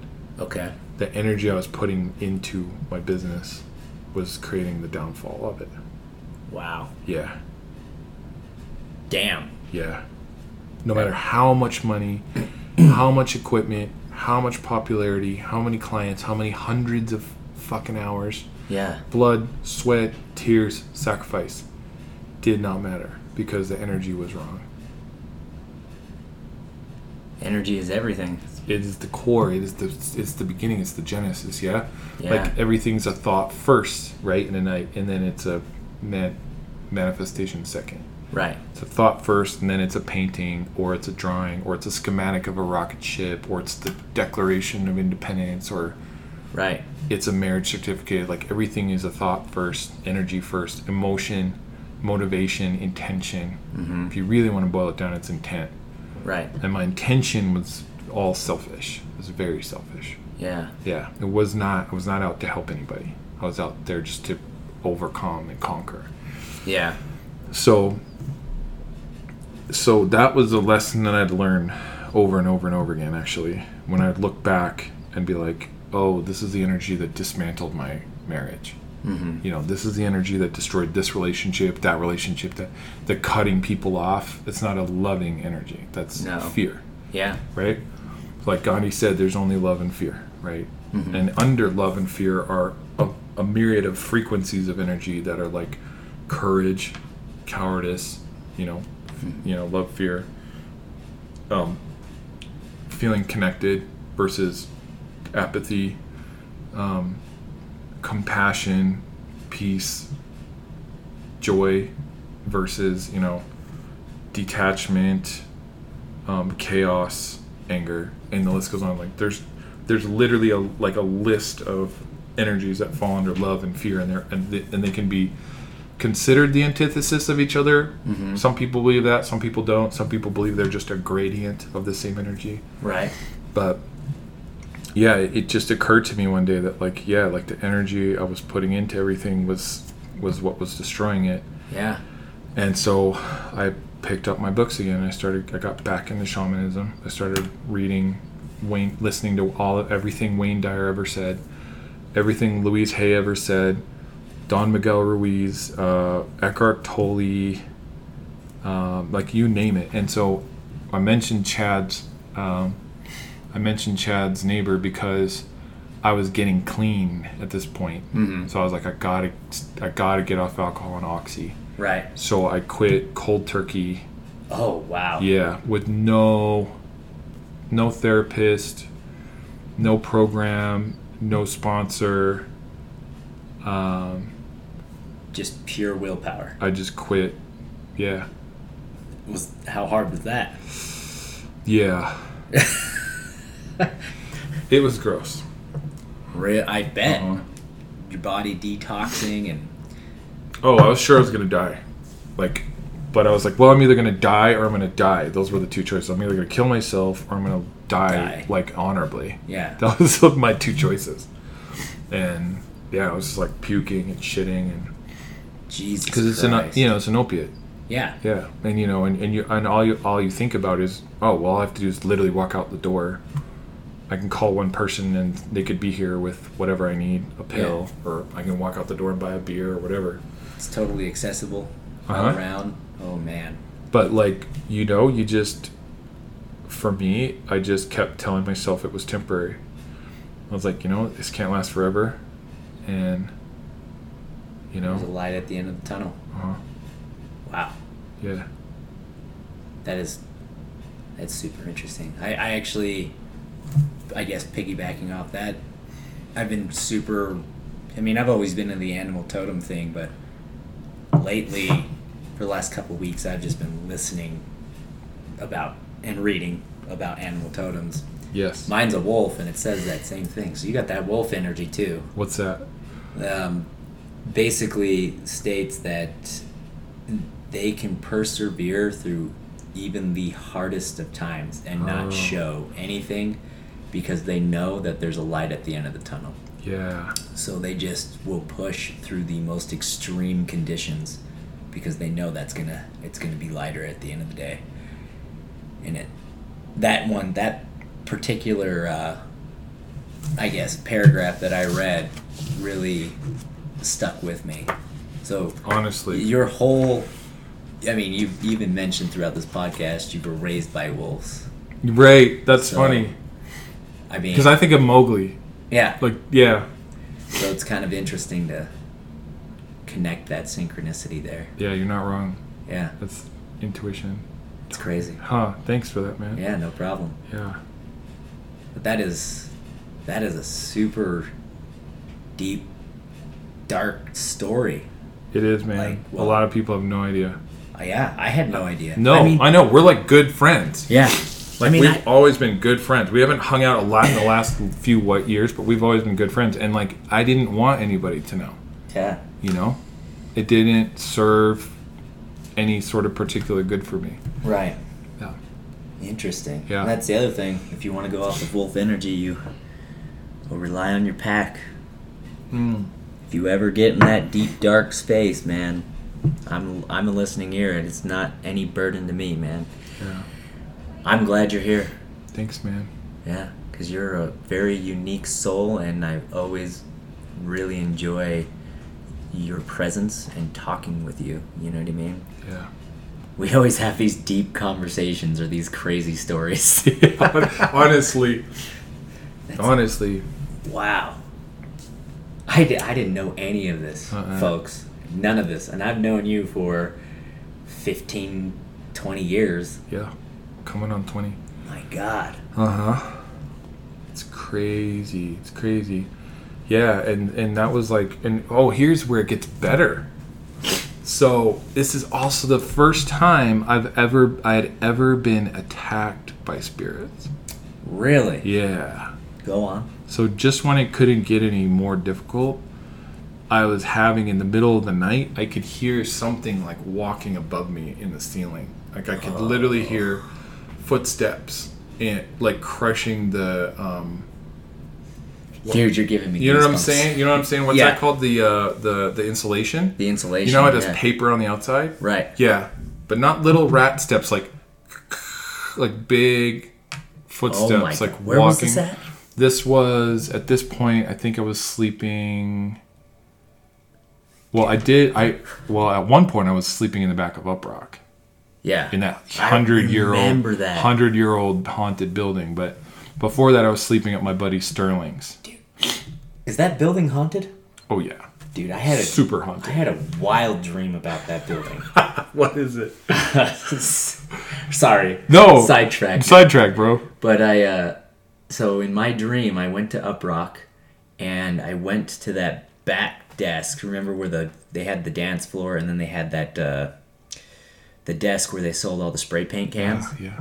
So I walked over there, and what's his name behind the counter? Chase. Yeah. He's like, "What do you need, man?" I'm like, "I don't know." And he's like, looks over to his right, and I look over, and the fucking door, the wall just opens into a door, and it's this long hallway, like never-ending hallway, brick hallway. It was medieval, right? Yeah. There's torches on the side or whatever, and every 10 feet there's a column. Yeah. And it's almost like a, what do you call it? A confession booth? Yeah. I remember those. Yeah. Yeah. So I start walking down this hallway. He's like, "Just go down there." And he's like, he gave me initials. And I don't remember the initials. It was like DM or something like that. He's like, "Look for DM." And I walked down this hallway. And do you remember the movie 13 Ghosts? You remember the one with the cage on the jackal? Oh, yeah. He had a cage on his head, this freaky looking ghost. Anyways, I start walking down, and the hallway just keeps going. You know what I mean? It gets longer every time I walk down. And all of a sudden, I just see, coming out of the dark, the jackal running at me. Whoa. So I start running back, and the door's getting further away from where I went. So I just dove into one of those confession booths, and the jackal ran past me. And then and I closed my eyes really tight, and then I opened them, and then all of a sudden I'm in this giant grass field, and it's like thunder clouds outside and shit, and I have this giant sword, and I walk up this grassy knoll hill. I get down on my knees and I said, please God, give me the power to defeat the initials, DM, or I can't remember what it was. And then I woke up. Whoa. So it's interesting that building was haunted, and I had a haunted dream of that building. Go on. No, I think he's a janitor. That was like that was the impression I got. And I thought his name was John. Like, I had like a full-blown communication with that spirit in there. Damn. That's crazy. And I slept in there. I slept there for like 6 months. I lived in the back of Rock. And that's where you heard the footsteps? No. So So I was at my homeboy Sterling's. Oh yeah, that's right. Yeah, and then the other time I heard footsteps coming down. Like the door of the room I was staying in was like footsteps went, or the steps of the house went to the basement, and then that was the thing. I wasn't even in the top floor. Whoa. Yeah. So it was like crushing the insulation between the floors. Yeah. Creepy. It was in the ceiling, right? In the basement. Yeah. Oh. So at the end of the bottom of these stairs, it would either go right to a boiler room or left to my room. Yeah. And I heard this. Oh God. And then I could hear the tumblers of the doorknob. Clink, clink, clink, clink, clink. Yeah, but I couldn't see it. I could hear it. And so I'm thinking, why are they coming after me? Yeah. I'm like, who am I? I'm just some schmuck. I'm just some like washed up, almost clothing company owner guy. Like, why are demons or dark spirits coming for me? What could they want, and what could they gain? Yeah. And then I remember this thing Freddie taught me, and it was like, anytime you experience a spirit, he's like, don't be afraid, because they feed off of that. Yeah. He's like, send it love. Okay. Yeah. He's like, open up your heart chakra. You like put up your hand and like smile. And either smile or like laugh at them or whatever, but just like send them joy, and it's just like sunlight. Really? Yeah, they can't handle it. Right? Because it's not their world. They come from darkness. Like, they thrive in, that's their comfort zone. Yeah. So like, they're not used to experiencing love, especially unconditional love. So like, I like go into this like sage mode, right? Like go into sage mode, and like, because I'm shaking. I'm not kidding. Like, I would be shaking. I'm like, what am I about to fight? Yeah. And that thing that Freddie taught me was clicked in. I was like, oh yeah, that's not the energy that I need to engage this with. Yeah. I literally sit up and I put my hand up, and I'm just like, and it goes away. Wow. And it was the last time that I was ever visited. Really? Yeah. Holy crap. Yep. And so this really got me kind of going because, well, I was just like, man, assholes. Like, they come for you when you're at your weakest. Yeah. I was already weak. Rock bottom. I was already like sick, dying, and I just lost my company after I just lost my family 5 years prior. Yeah. Like, I built my whole life up again and lost it again. And I'm like, that was one of the times where I really didn't want to. That's why I really want to take my life, because I didn't want to do it again. Yeah. So I could lose it again. Right. It just like, I was like, oh, I'm in some loop. But yeah, so luckily I was like delving back into spiritualism and back into, and into philosophy. And honestly, the most helpful thing was Louise Hay. The most helpful information was just listening to Louise Hay every night, because she just does positive affirmations. Okay. And it would keep my mind from like collapsing in on itself. Yeah. It gave me something positive to focus on, and she has a very pleasant voice. Mm-hmm. She speaks very plainly. She's not talking about, like I teach sacred geometry. It's extremely complex. Yeah. Shamanism is it's amazing, but it's very abstract.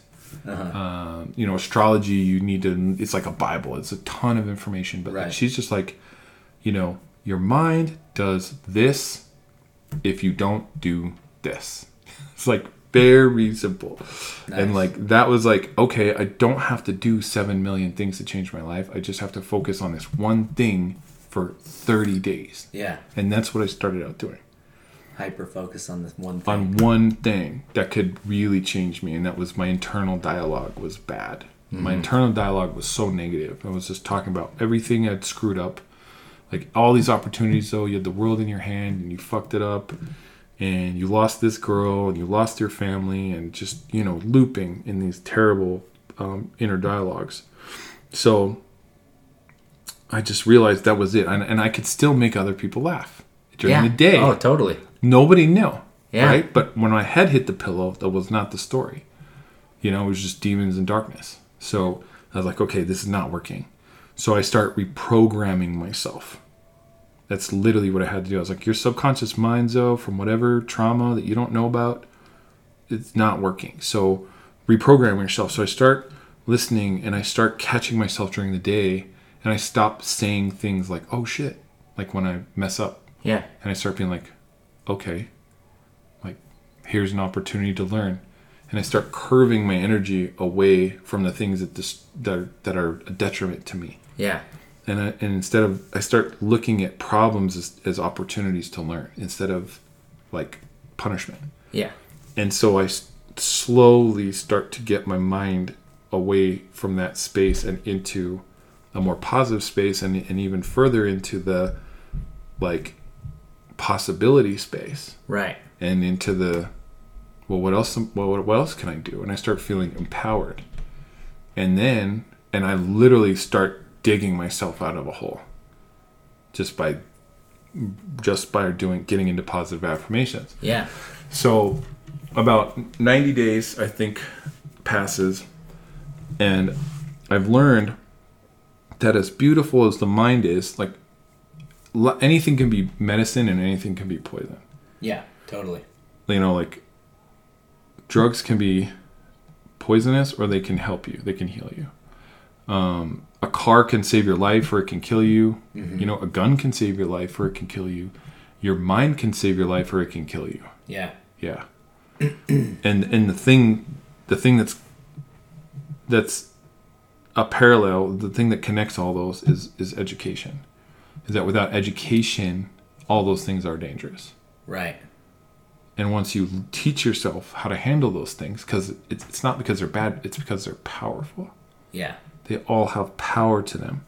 And once you learn that and respect that, then you can wield them without them destroying you.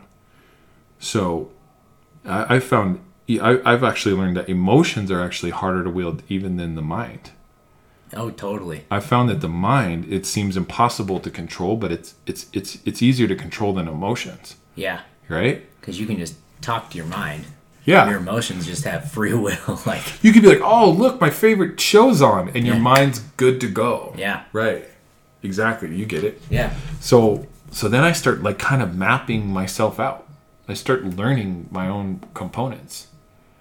And one of the things that I start doing is like, oh, well, my mind is not stable. Like it will focus on something negative and then go on to the next negative thing and the next one, or it'll focus on something positive for X amount of time. Right. I was like, so how do you overcome that? You start writing. Okay. Yeah. So this is where journaling enters my life. And I start writing down the things I don't like about myself. And I start writing down the things I don't like about the world. Things I don't like about my past. Things I don't like about anything. Uh-huh. And I just start transmuting them. I start writing positive affirmations underneath them. Oh, that's awesome. Yeah. Because now I'm not running from myself. Yeah. I'm literally I'm hunting now. You're doing shadow work. I'm doing shadow work. Yeah. That's fucking awesome. Yeah. No coach, no counselor, no therapist, no buddies, no friends. Just like straight shadow work, like in a basement. It's Capricorn way. Yeah. Yeah. Go on. Why what other way is it? Well, it's just funny, because I live with a Capricorn. Like, Andre's a Capricorn. So you understand the behavior deeply. And you guys have been together for how long? 11 years. That's awesome. So it's super interesting to see the resemblance, like the same characteristics. Yeah. Even though you guys are two completely different people. Sure. But you share that same characteristic as a Capricorn. Patterns are patterns. And Capricorns are super, super critical on themselves. Yeah. So that is, I'm constantly telling her, I'm like, you gotta just chill. Uh-huh. Stop being so critical. Because I'm a Leo. Right. We're just like, like Everything's grand. everything's grand unless you piss me off. Yeah. But Unless you throw gas on my fire. yeah, but yeah. But you know, and would you like a bit of advice on how to coach her out of that? Yes. Okay. So anytime she gets into that, wait for her to stop. You just keep smiling, and just from a space of love, not criticism, right? Just be like, great. That's one way to look at it. So she's being validated. Yeah, she's being validated, but now she's seeing possibilities. Because depression is the lack of existence of possibilities. Yeah. And anxiety is too many. Right. Yeah. So that's why with anxiety, you need to learn to focus. And with depression, you need to have hope. I love that. Yeah. So when it comes to depression, that's what I learned. It's like depression is, and I don't mean the emotion. I mean the clinical, like it is a chemical imbalance. It's a biological issue first and an emotional, mental issue second. Yeah. Right? So when that kicks in, when depression kicks in, it's like there's no future, there's no past, there's no hope. Why should I try? Don't even get out of bed. Right? So it's just like wall, no exit. Yeah. Great. That's one way to look at it. I absolutely validate how you're feeling, what you're seeing right now. And that's a powerful word I've learned. And. Yeah. You're not where you want to be yet. Interesting. Yeah. You may not be where you may not have the answer yet. You haven't met the person yet. You haven't found the formula yet. Right? But you have to keep moving forward to get to the yet. I like that. And the crazy power of and is, yes, you can be right. Capricorns love that. We love being right. Oh, totally. And there's about 1 million possibilities that we're not looking at yet. Wow. Yeah. That's a good tool. Telling you. That's a good... Yeah. Yeah. Because I get buried just like anybody else. Like I might have... this is 14 years later. This is 14 years ago I'm talking about. This moment right now that we're talking about, this was 14 years ago. It's crazy. Yeah, so that's like... Jesus. And then, I met like this girl. Yeah. Whitney. Yeah. And then like it felt like my life was getting better. And I like met this really attractive, funny human that got me and I got her. She was like fresh out of house arrest. Yeah. And I was like fresh off a suicide watch and we were like trauma bonding. But we had like really a very magical relationship. We met each other in the darkest times of our lives. Yeah. And she was 5 years off of heroin. She'd been on heroin for 5 years and she just got clean as well. Yeah. So, I kind of at this point kind of started to hang up my hat and just be like, yo, everything I touch is like gonna go south, Yeah. But I'm happy is what I meant. Is like I'm happy with the results I have. I was yes. like, okay, yes. I got out of the dark spot. I'm with this really cool person. I'm down to just get a job and stop chasing my dreams. Like, don't touch anything. Yeah. Right? Like when you get clean, don't make a mess for like 30 days. You'd be really surprised how powerful that is. How much peace you can get. It's hard because you're not used to it. Being an addict is just a constant engagement in chaos and avoidance. Wow. Yeah. Chaos and avoidance. Just constant. Avoiding reality, avoiding the truth, which is where all the lying comes from. Avoiding consequences, avoiding responsibility, avoiding your inner voices, avoiding your emotions, avoiding your spirit, your soul. Yeah. That's all addiction is a constant state of avoidance. God, I can't even imagine. Yeah. Oh my God. Yeah. Well, I mean, look at people with their phones. Yeah. I mean, they're avoiding, right? People, addicted to food, addicted to relationships, whatever. So, yeah, learning those really key components, like, your mind is great, but it can turn on you. You got to write stuff down. Like E times A equals C, the intention that we do things with, a clean body is a more connected body as far as I'm concerned. Totally. The cleaner I am, the more connected to spirit, God, universe, whatever you want to call it. Yeah. Yeah. Even though chemicals and even medicine plants can give you that experience really strongly, it's temporary. Yeah. Right? It's just an experience, right? It's an experience, and it's a tool And, you know, like medicine journeys are very powerful, which is why 12 years later after being sober, I do them now. Mm-hmm. But I had to earn that. Yeah. You know, like I had to give myself X amount of time to prove that I wasn't going to get taken over by these things.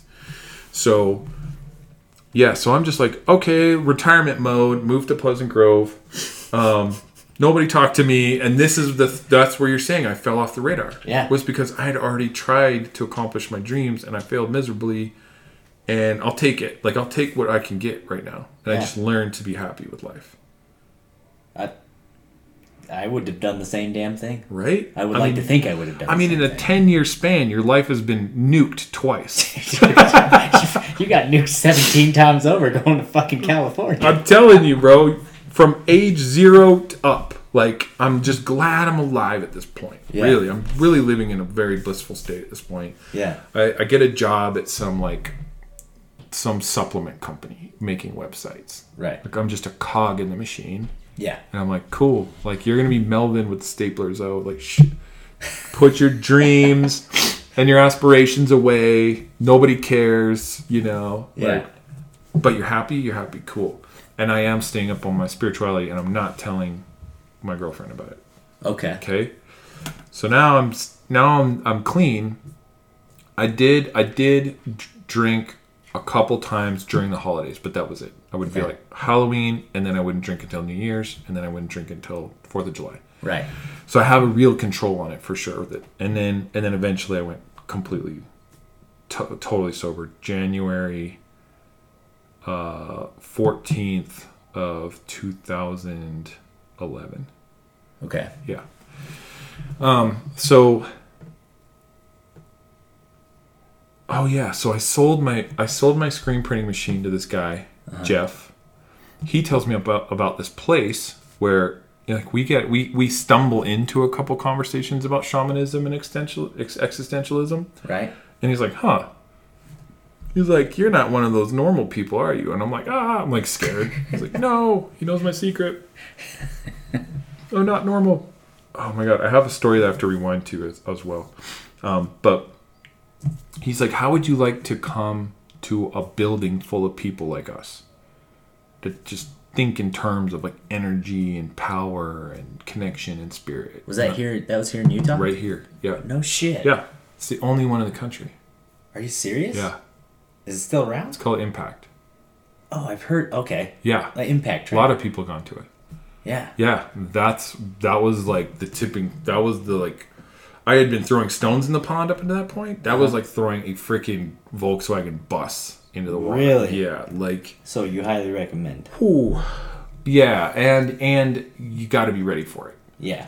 Like, I recommend that. Like, I would recommend Navy SEAL training for somebody who's in shape. Right. Right. It's like if you're ready to take it on. Yeah. If you're not ready to face yourself, don't go in there. You're gonna waste your time and their time and your money. Okay. Because it is boot camp for the soul. It is confrontational.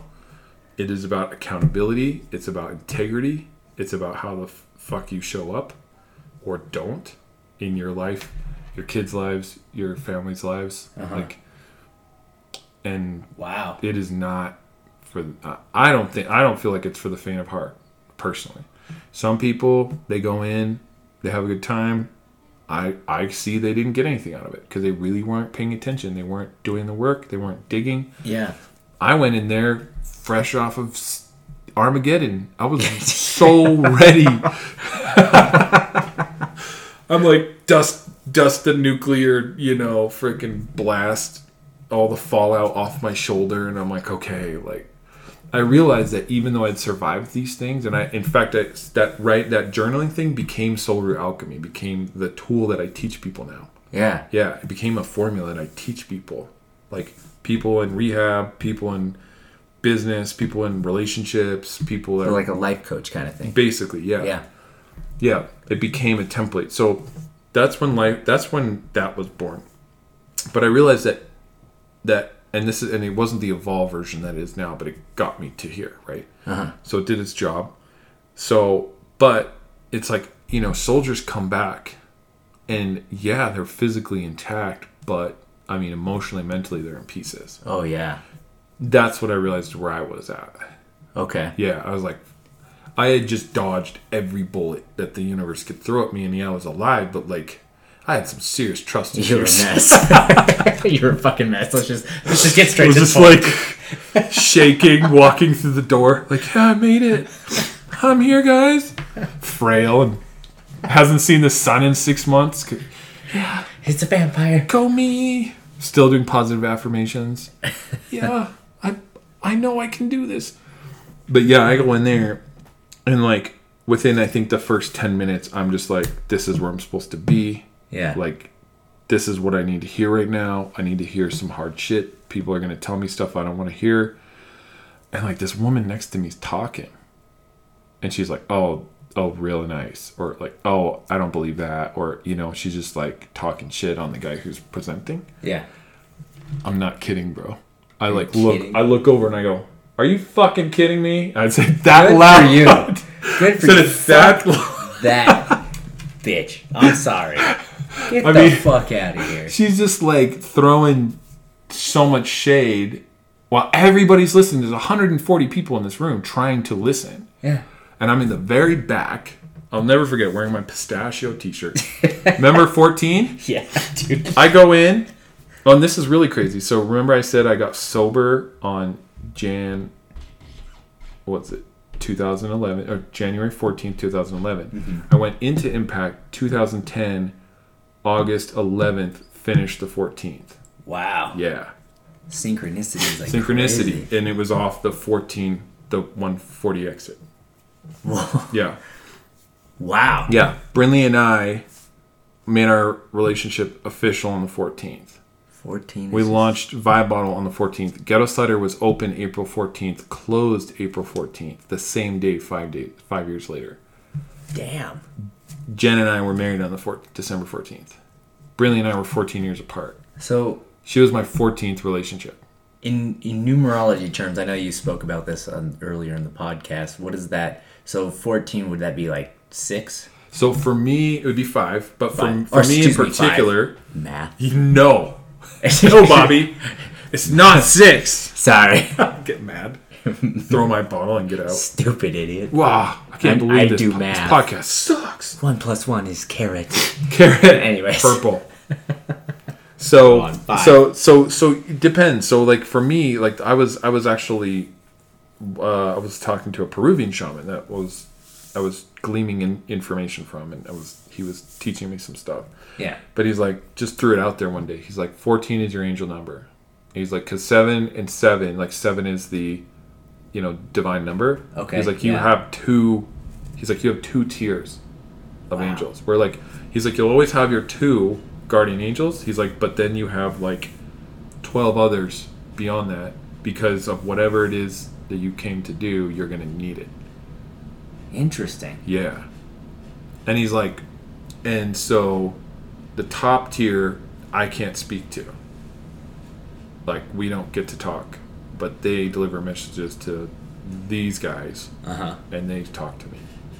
Interesting. Yeah. Which is largely what was happening when I was traveling all the time, listening to people tell me stuff. Yeah. Yeah, and choose, go left or right, or go today, go tomorrow, whatever. Timing is a very spiritual experience, honestly, that people don't quite grasp, I think. But yeah, so that's what he threw out of nowhere. Like, we weren't even talking about angels. We were just sitting on his couch, and he was like, 14 is your angel number.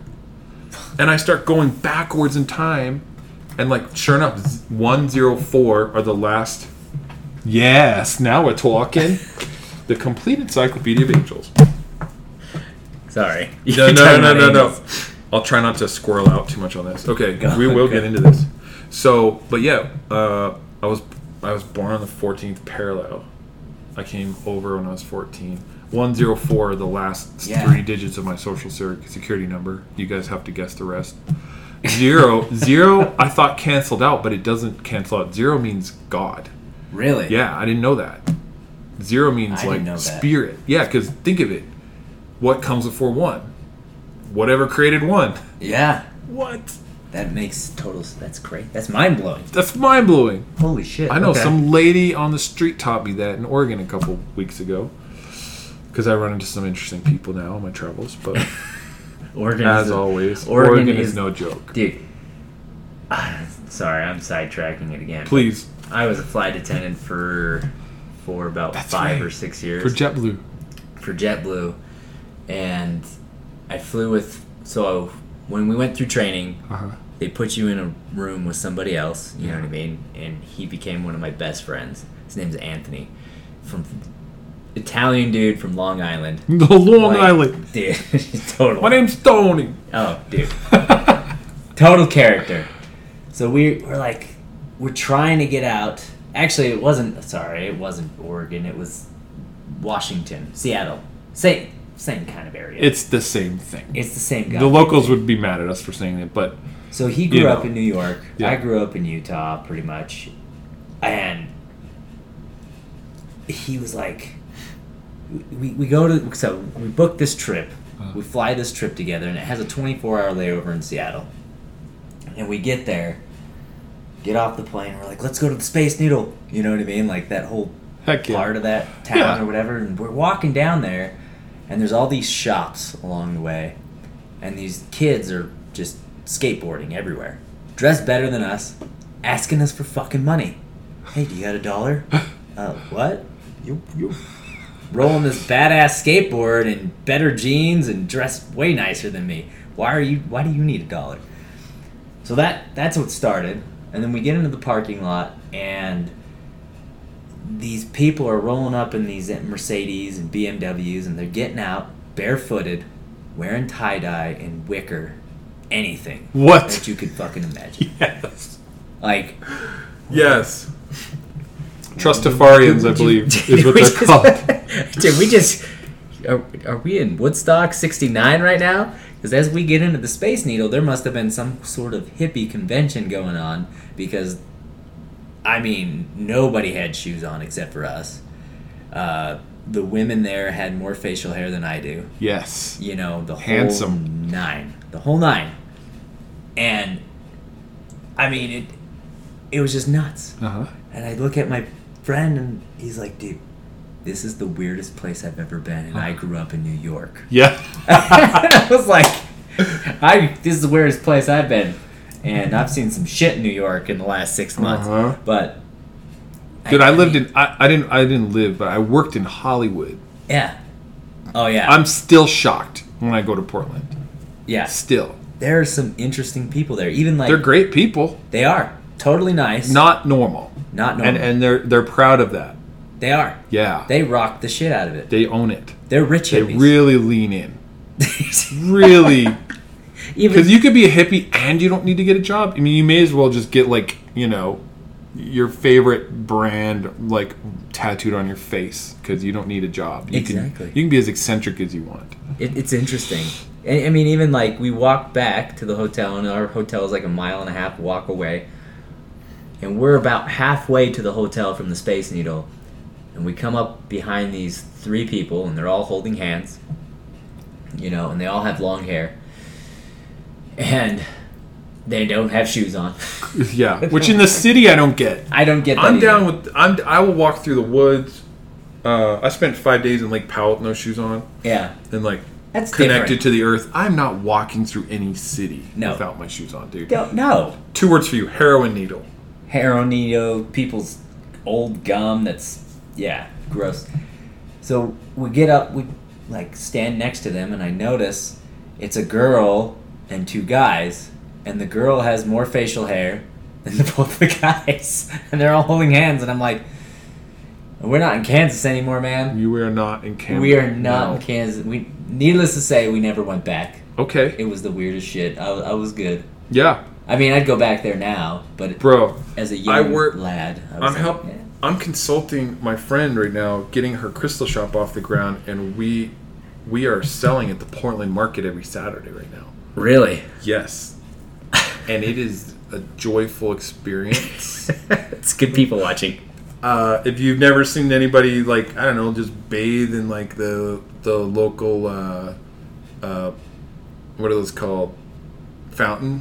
Really? Yeah. Or, I don't know, it's masturbating on the side of the road, or, you know, just blowing a whistle and then screaming, why do you think you're better than me, God? And then, like, starts playing a guitar that with no strings, and he's wearing, like, a fur coat. Yes. Everything smells like pee, and a lot, unfortunately, there's just so many. Portland's a beautiful place, and it got trashed last year. Really? Because of the riots. Oh, so some places got fixed up, and some places didn't. They didn't have the money. Whoever was running it, owning the building, didn't have the money. So some of it still looks like a war zone. Really? Yeah, and that's where we just go hang out for like 10 hours every Saturday. Oh my God. But we kill it on crystals, yo. Like, I bet. She's doing like 1,000 to 2,000 every Saturday. No way. In crystals. That's amazing. Couple G's. I'm in the wrong business. This is where all this experience came into becoming a really good consultant. That if you live through it, you can become a really good consultant. Yeah. Because when somebody's like, hey man, should we get in that van? I'm like, yes. Let's go. Definitely get in that van. No questions. No, and while we're sidetracking, we got to bring you back to 2000, before Zen. I think 2000 or 2001. Okay. Yeah. No, 2000 because I was 21 years old. Okay. It's easy to me to remember because my birthday is January 2nd. It's always like the year rolls over and then my birthday rolls over. Oh, jeez. Right? Yeah. So, okay. And this is weird. Another tangent. Okay, 1979 means I was born in the 70s. Uh-huh. Okay? That means I also lived through the 80s, the 90s, the aughts, and 2010 to 2020. And then right before it rolled over, to 2020, I was still 40 when it turned to 2020. So that means that my 40 years of life spanned 6 decades. Holy cow. Is that weird? That is weird. Because I caught the, last year of, 70s. I caught 79. I caught the 70s barely in 79. Uh-huh. And I turned 41 January 2nd of 2020. Yeah. So in 40 years, I got to experience 6 decades. That's weird. Yeah. Yeah, doesn't make sense. That's why none of this makes sense, because when you think of I'm not even talking about everything that happened. Yeah. I'm just talking about the highlights. Right. I don't know how all this fit into my life. I don't understand it. How time-wise? Yeah. How did I? You were. I wrote a book. Dude, what? I don't get it. I'll tell you how. Capricorn. Exactly. That's it. No, I'm just. Every time I just remember hanging out.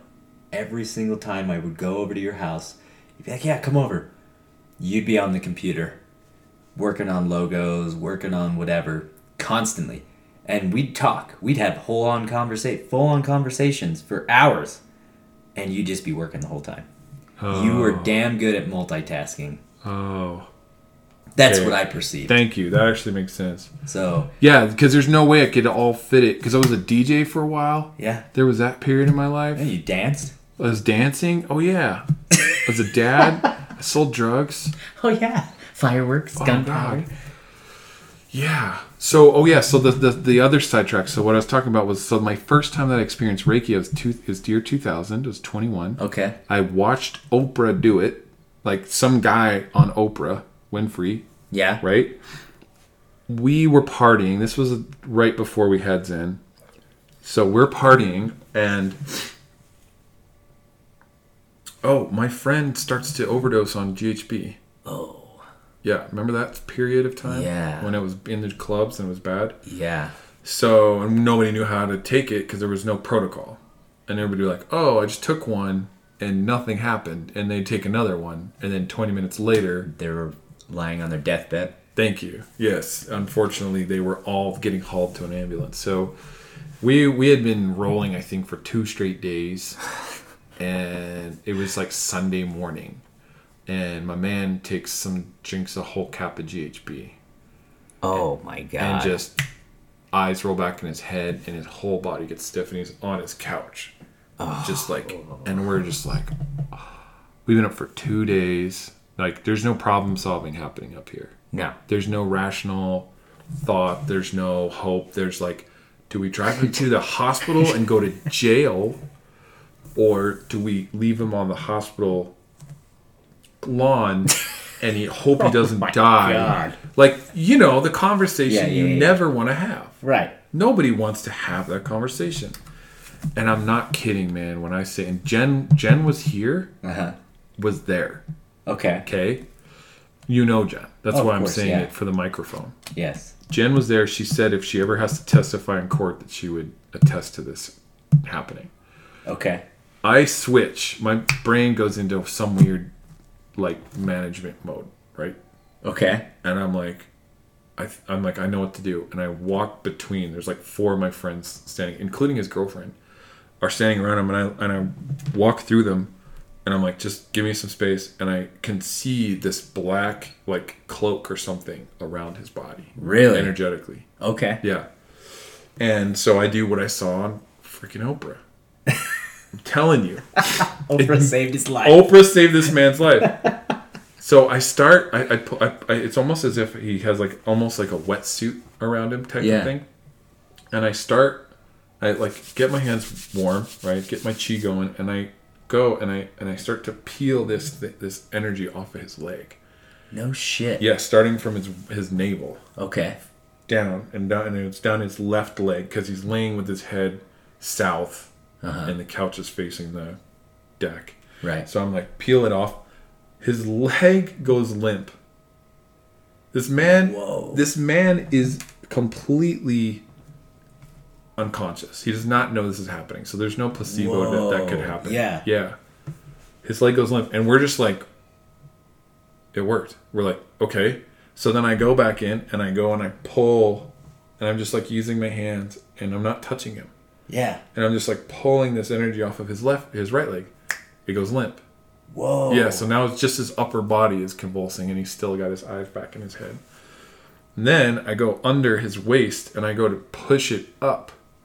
And I pull it off of his arm and it goes limp. Dude. That's crazy. And then I do his other arm. And then I remember this, I have no idea why, but somewhere, I think in the Bible, it said that your like soul leaves your body at the back of your neck or something. Yeah. So I instinctually, like, I pull up all the energy I can from his waist and above and like up under his neck and over his head and pull it out of the back of his neck and throw it out. And he wakes up. He just wakes up. He just opens his eyes. Fuck. Yeah. Whoa. And now we're all standing there. That's mind blowing. Looking down at him, and nobody's saying anything.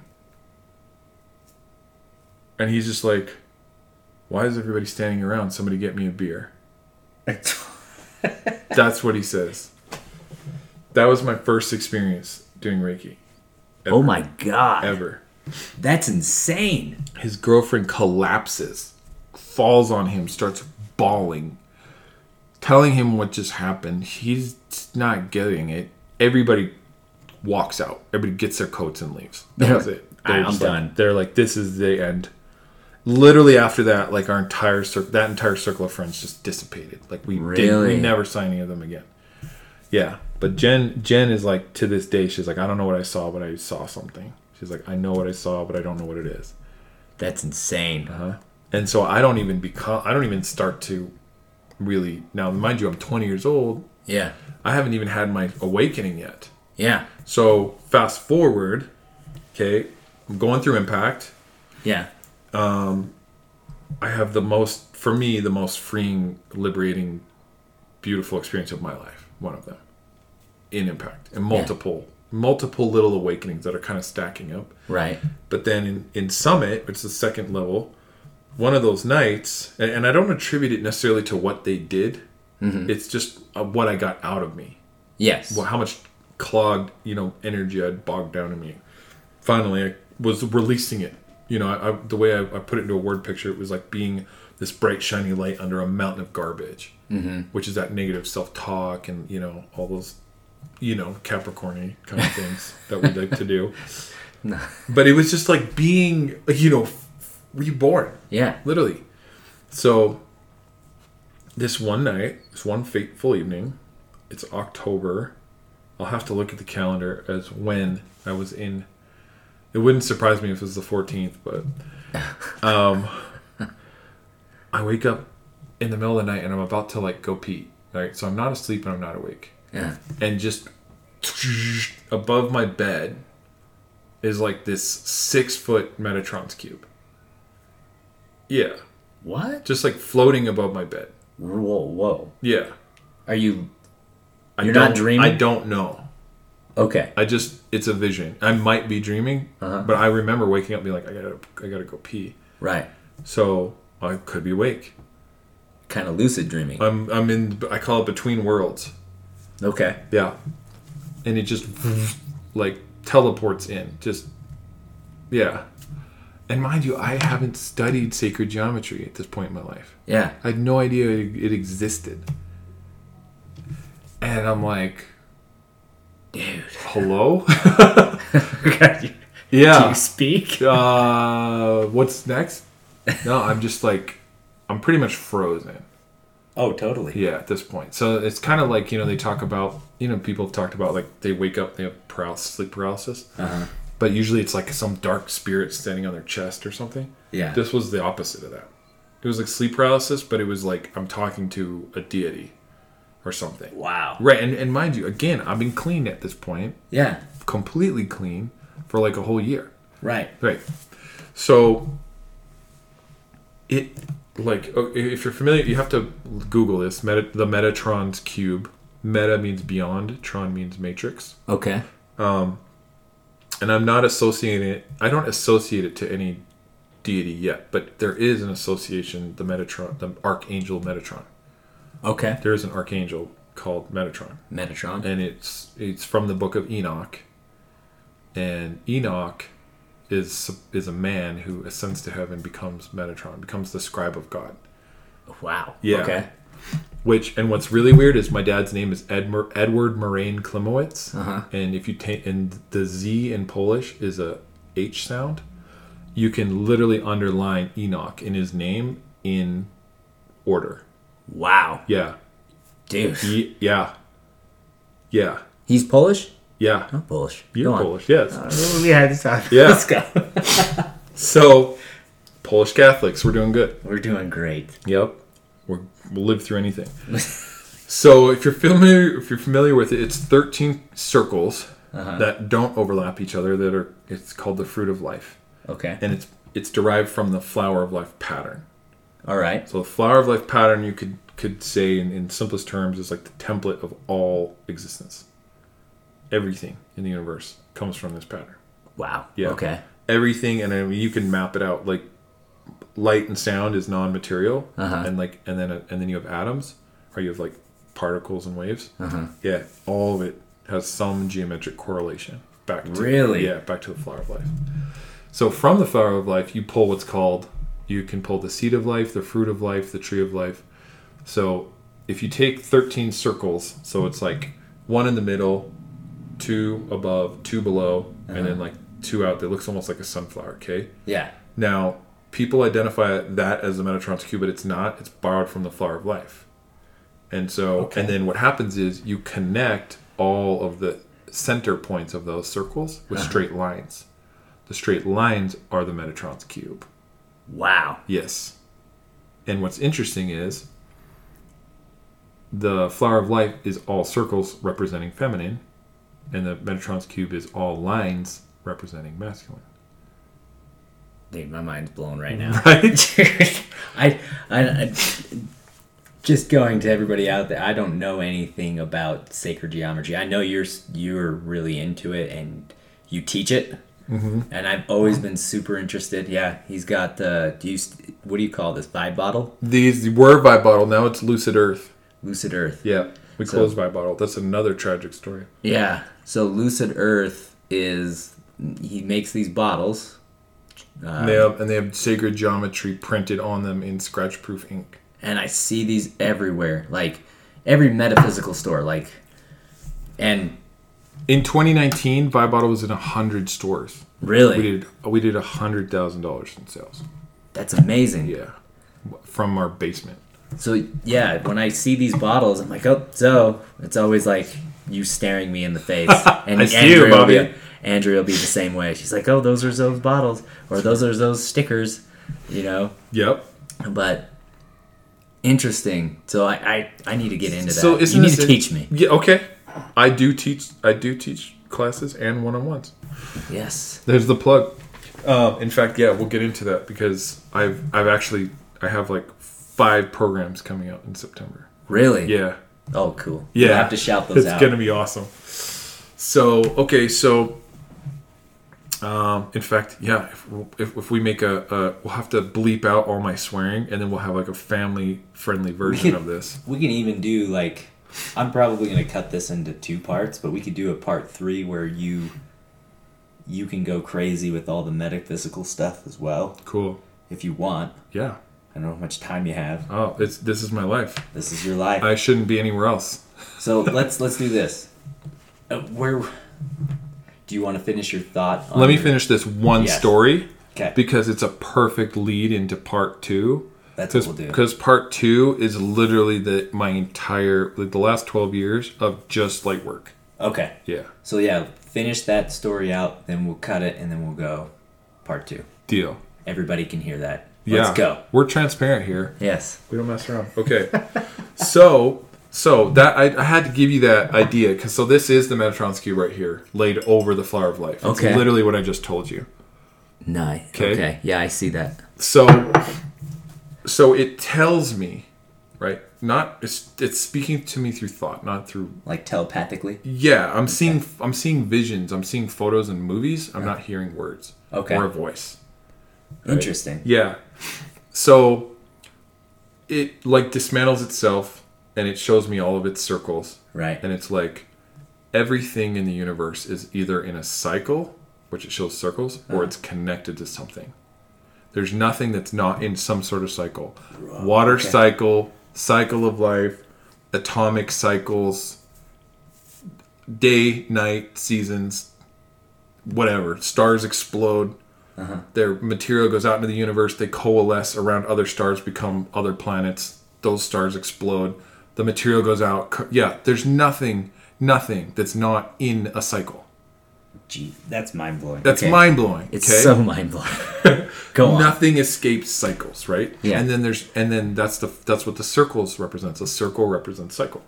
You know, like full circle. Yes. Yeah. Connection. So nothing is not in relationship to anything else. Even if a star is trillions of light years away, it's still in some sort of relationship to us.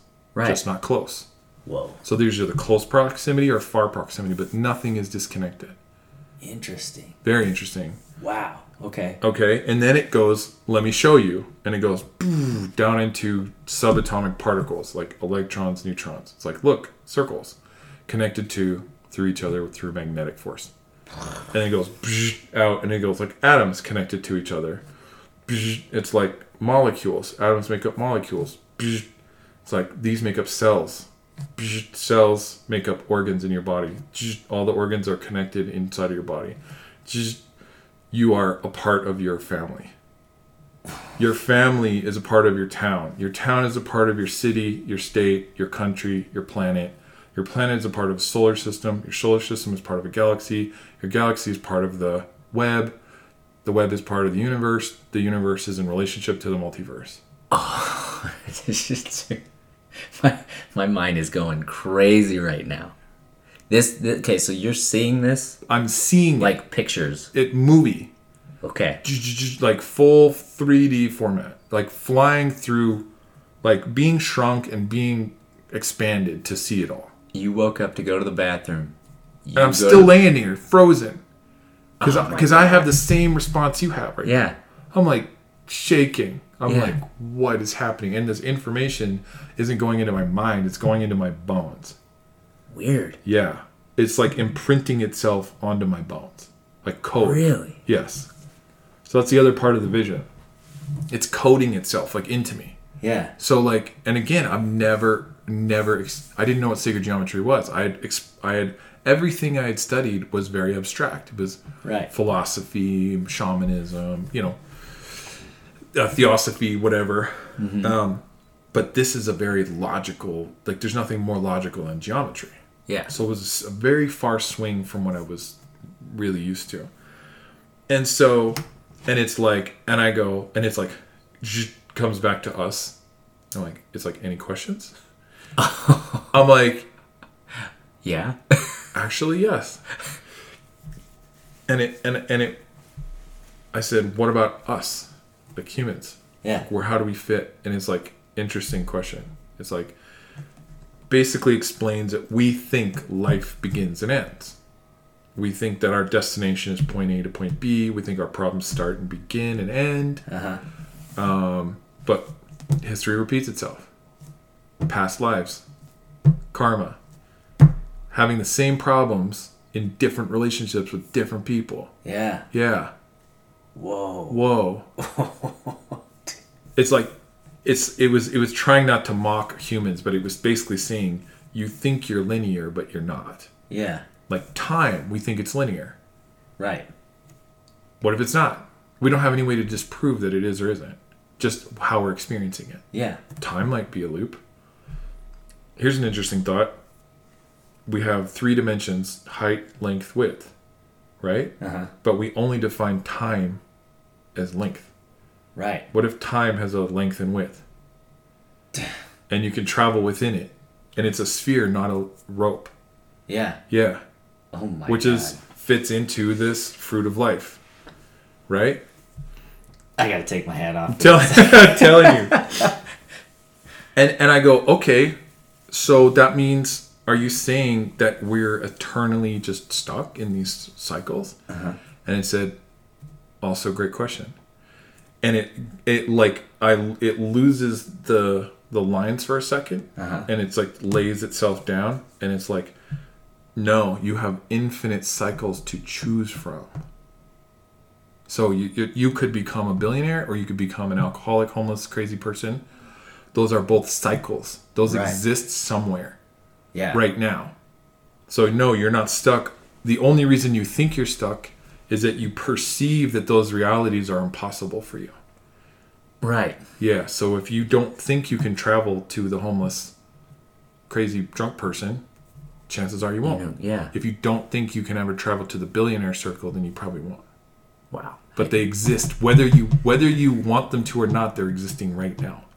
And other versions of yourself you think are in your past, they're just existing in a different cycle. Right. So once you learn to release the limiting belief that, see, this brings back the idea that everything is infinite again. That space is infinite, we're infinite, creator is infinite, and we're all connected. Yeah. So no, we're not confined. We're only confined because our minds can't grasp the idea that there's infinite cycles. Yeah. And they go out and they go up. Damn. Yeah. So, okay. Okay. Here's the best part. Then I wake up. Shit. Son of a bitch. Yeah. And then you're just like up for 3 days, 5 days. Writing. Just writing. I would, yeah. So you kind of channeled this entity. That's insane. And it was like, here's your instructions. It was like, you have to share this with people. And I'm like, I don't think you know my track record. Like, have you seen the death and destruction I've left in my wake? I think you got the wrong guy. You're the perfect guy. And it was like, no, because we know you'll do it. Yeah. Like, we know you're stubborn enough, brave enough, whatever you want to call it. Yeah. We know that you'll do it. Wow. Yeah. That is crazy. Yeah. Did it have did it give you a name? Just. Yeah, it was the, so essentially, here's the other crazy part. It also showed us how to navigate it. And really? It showed me 13 areas in which we pitfalls that we fall into, which start our cycles over again. So if we are aware of them, and in some cases we're already overcoming 12 out of 13, but we keep falling into that one. Yeah. Right? Which is like, you feel yourself progressing, like you're a b-boy. Yeah. You feel yourself progressing, but you can't quite get that last trick down. Why? And you're essentially organically moving through that process yourself.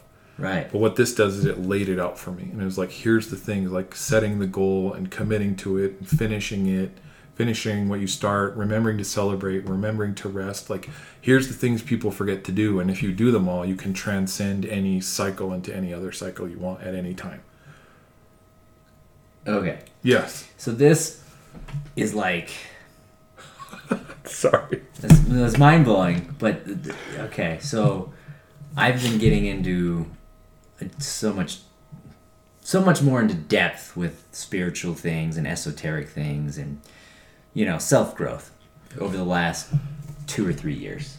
Like, I've always kind of been into it, like, we've talked about astrology and all this other stuff. We both love Naruto. That's spiritual as hell. It is spiritual. Yeah.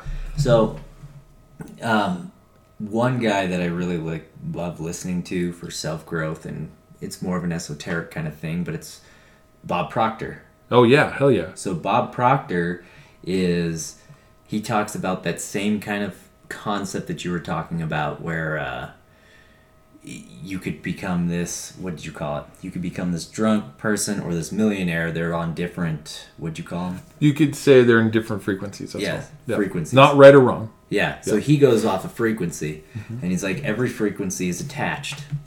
You want to get to, let's say you have a bunch of these horizontal lines, like you're saying, boom, boom, boom, boom, boom. And they're lined up one right on top of another. And you're on this lower frequency, and the part that you want to get to is on this higher frequency. Well, you've got to go through all these other frequencies to get there. They're all attached.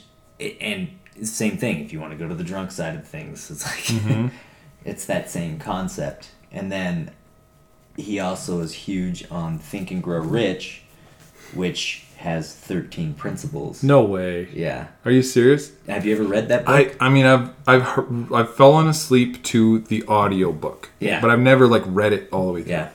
So there's 13 principles that Napoleon Hill, who wrote that book, went through. Well, basically, Napoleon Hill is the author of Think and Grow Rich, and he basically went out and interviewed 500 of the most wealthiest people in the world, and he just kind of took what they had in common, basically the secrets to becoming a millionaire. Right. And made these 13 principles to live by. They're not the same as what you just said, but it's just funny that there's 13 of them. Yeah. So anyways. There's numerologically a reason for it too. Really? Yeah, 13 is not an unlucky number. Yeah. Personally. No, totally. That's a misnomer. And that's funny because I keep seeing 13 everywhere, or 31, which is the reverse of that. Right. So it's like, and I looked it up, and they add up to 4 and typically mean earth and stability. Yes. Like the 4 corners of a square. Like a grounding kind of thing, right? Yeah. So anyways. Which also, the cube in the Platonic solids. Yeah. The cube, which is the 4-sided times 6. It has 4 sides, 4 lengths and 6 sides. Yeah, the cube is the Platonic solid that represents the element of earth. Really? Yeah. So, fuck. Okay. It's pretty crazy. Sorry. That class is 3 hours, just so you know. Just the sacred geometry class that I teach. Really? Yeah. It's usually 2, but people ask questions and it runs into 3. Oh, totally. Yeah. And I teach it to people that are going through yoga training. I teach it usually to pretty advanced people. Yeah. So that, you can imagine my conflict, because I just, as far as I'm concerned, just talk to God. Yeah. And now immediately what comes after that? Am I insane? Did I break something in training at Impact today? Am I dreaming? Did I eat some acid? I'm going to lose a bunch of friends. I literally quit my job that next week and started writing and started speaking. And that was the beginning of my light work career. And I was no longer hiding shamanism from the fact that I was studying and practicing shamanism from the world. And that's when the 3-year thing you're talking about ended. Yeah. Wow. Yep. Well, my head hurts. That's fucking amazing. These are the people we're surrounded by, folks. And they're everywhere. I can't even. We attracted each other. We hadn't seen each other. We ran into each other at Shields. Yeah. We're on the same frequency, bro. You know, it's funny. Like, so I told you I had went to Lotus, and I bought that shungite. Yeah. And it says nothing about like bringing people into your life, but when I wore that bracelet, I'm like, maybe we should go to Shields. And Andrew's like, okay, yeah, let's go to Shields. I'm like, all right. Boom, go to Shields. Run into. Do you know who Ro is? He's a dancer. Well, I know of him. Yes. So we run into him. Yeah. And funny story, Bomb in my crew was saying, like, hey, we should start a soccer league. And I'm like, dude, I used to do that. Me and Andrew used to do a co-ed soccer league, right? Oh, cool. So the synchronicities. Anyways. Yeah. I run into him. He's like, hey, did you guys play soccer? And I'm like, what the fuck? What? Yeah. What's happening? He's like, me and my girlfriend here, we want to play soccer. And I'm like, all right, okay, we want to play soccer. We're at Shields. Let's go, but yeah. What the hell is going on? Yeah. And then we run into like 2 other people that we know. Yeah. I ran into somebody else I know after you. Yeah. Yeah. It was like a vortex of like... I didn't understand it. Yeah. And then I ran into you, and I'm like, what the fuck It's is going crazy, on? too, because you look the same. Like, you haven't aged. Yeah. Yeah. You're a vampire. So are you. I don't even age either. 42 years old. Lost some hair. And I got some gray hairs now, though. I earned them, though. Super. It was awesome, though. Because it was like... Because we're the kind of friends that, like, we haven't seen each other in a while and it doesn't matter. Like, we're just like, hey... We just pick up let's where go we eat. left off. Yeah. Yeah. How's it been? A decade? Yeah, let's go eat, bro. Okay. Want the noodles? Literally, Are you dude. doing the gluten-free thing? So am I. It's crazy. Yeah. But anyways. So, yeah. Okay, so let's wrap up this episode. That's it. No, I'm not going any further. This is... Because after this is when basically my entire like life, my whole light work career just runs for the next 12 years. Yes. And that's a whole other story. Yeah, and I am excited to hear about it. And I've been on the road for 8 months this year. Jesus Christ. I know, you're always on the road. Well, I've been I literally left my lease. Like, I literally decided to start couch surfing this year and just teaching. You are a true nomad. It's in my blood. It is in your DNA since you were young. So it's a little, I didn't even know since that. I was just a wee lad. Fucking ghetto sliding all Ghetto around. sliding from age 12. Damn. Okay, folks. Well, let's wrap this shit up. Anyway, thanks, bro, for having me over. We're 2.5 hours in. Good. It's a straight up Joe Rogan episode. Dude, totally. Yeah. Longest episode yet, but Worth it. Best. Totally worth it. Thanks for having me. Yeah. Appreciate Do you want to shout out? You said you had like. Do you want to? Quick plug. Yeah, do a plug. Okay, That's where I'm going. So I have retreats going on up in Oregon right now, where more things are illegal there than there are here. Yeah. So it's like going to Peru, but not having to go to Peru. Right. So like medicine. plant. Yeah. Plant medicine, fungus, cacao. Sometimes we take ormus, which is just monatomic gold. Yeah. And it's all and the difference between the way I do it and other people is I actually give people like a whole month regimen before they go into their journey. Okay. To prepare, and then we do post integration. Yeah. And then so that program, which is cool about that program, is that it can either take you to the journey or not. So either way. You can either do, it's called the Get Lucid program, because my company now is called Lucid. Okay. So yes. it entails like a bunch of assessment tests, like personality profiling, astrology, your emotional code, and then like figuring out where are you ranking yourself right now in your physical, mental, emotional, spiritual, physical, environmental, and relationship health. Wow. Okay. Yeah. So it's the seat of life. It's 7 circles. Yes. So I call it 7 dimensions of health. So we start there, and then we talk about the safety of the triangle of safety of preparing for a plant journey. So that's like a lesson.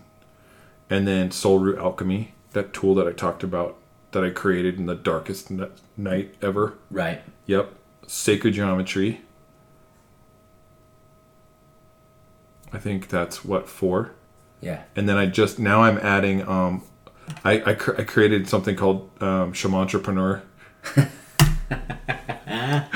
Hell yeah. Isn't that great? That's amazing. So if you're building your business from your soul, if you have a soul-based business, whether you're an artist, an intuitive, a coach, whatever, and you don't have entrepreneurial experience, and you also have that part of you that like, you're like, I want to start a business, but I want it to be ethical and I want it to be spiritual, and I help people build those from the ground up. Yeah. Yeah. So all of those can be a program that you can sign up for with me, and I will take you through it month to month. Wow. And then the medicine journey is separate. So if you want to do all that and do either a medicine journey at the end or throughout it, you can do it. But if you don't want to do medicine journeys, you can do it either way, because either way it's useful. Right. But just the medicine journey, the reason why I found that it was so powerful is there's a level of vulnerability you're going to have with the plant that you're not going to have with any other human on earth. Oh, totally. Yeah. And once you get into the space of vulnerability, you can get into the depths of what's working, what's not working. Yeah. And it's no longer an idea, but it's actually something you can see and feel and taste and touch in the dream state. Wow. Yeah, it's something you can interact with, which you can't really. It's just an idea here. Yeah. It's just a concept. But in the dream state, with the medicine, you can confront it face to face, and you have like a babysitter shaman, and you have the plant working with you, and you've been getting ready for this for the last 30 days.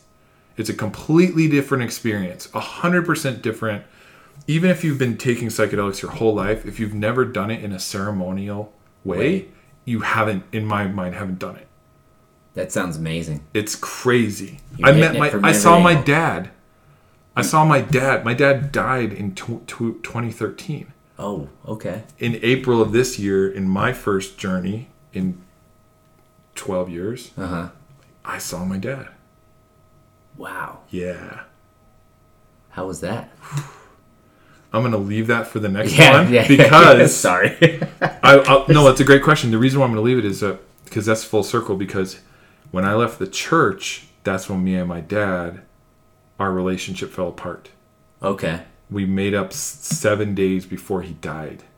Wow. Yeah. So we basically had a 23-year riff. Holy cow. Between the time that I was a little kid, and I was basically told that I was never going to amount to anything if I didn't stay as part of the church. Yeah. And then we came to a space of forgiveness, and then he died of leukemia a week later. Oh my God. So to see him again, you'll never guess what he said to me.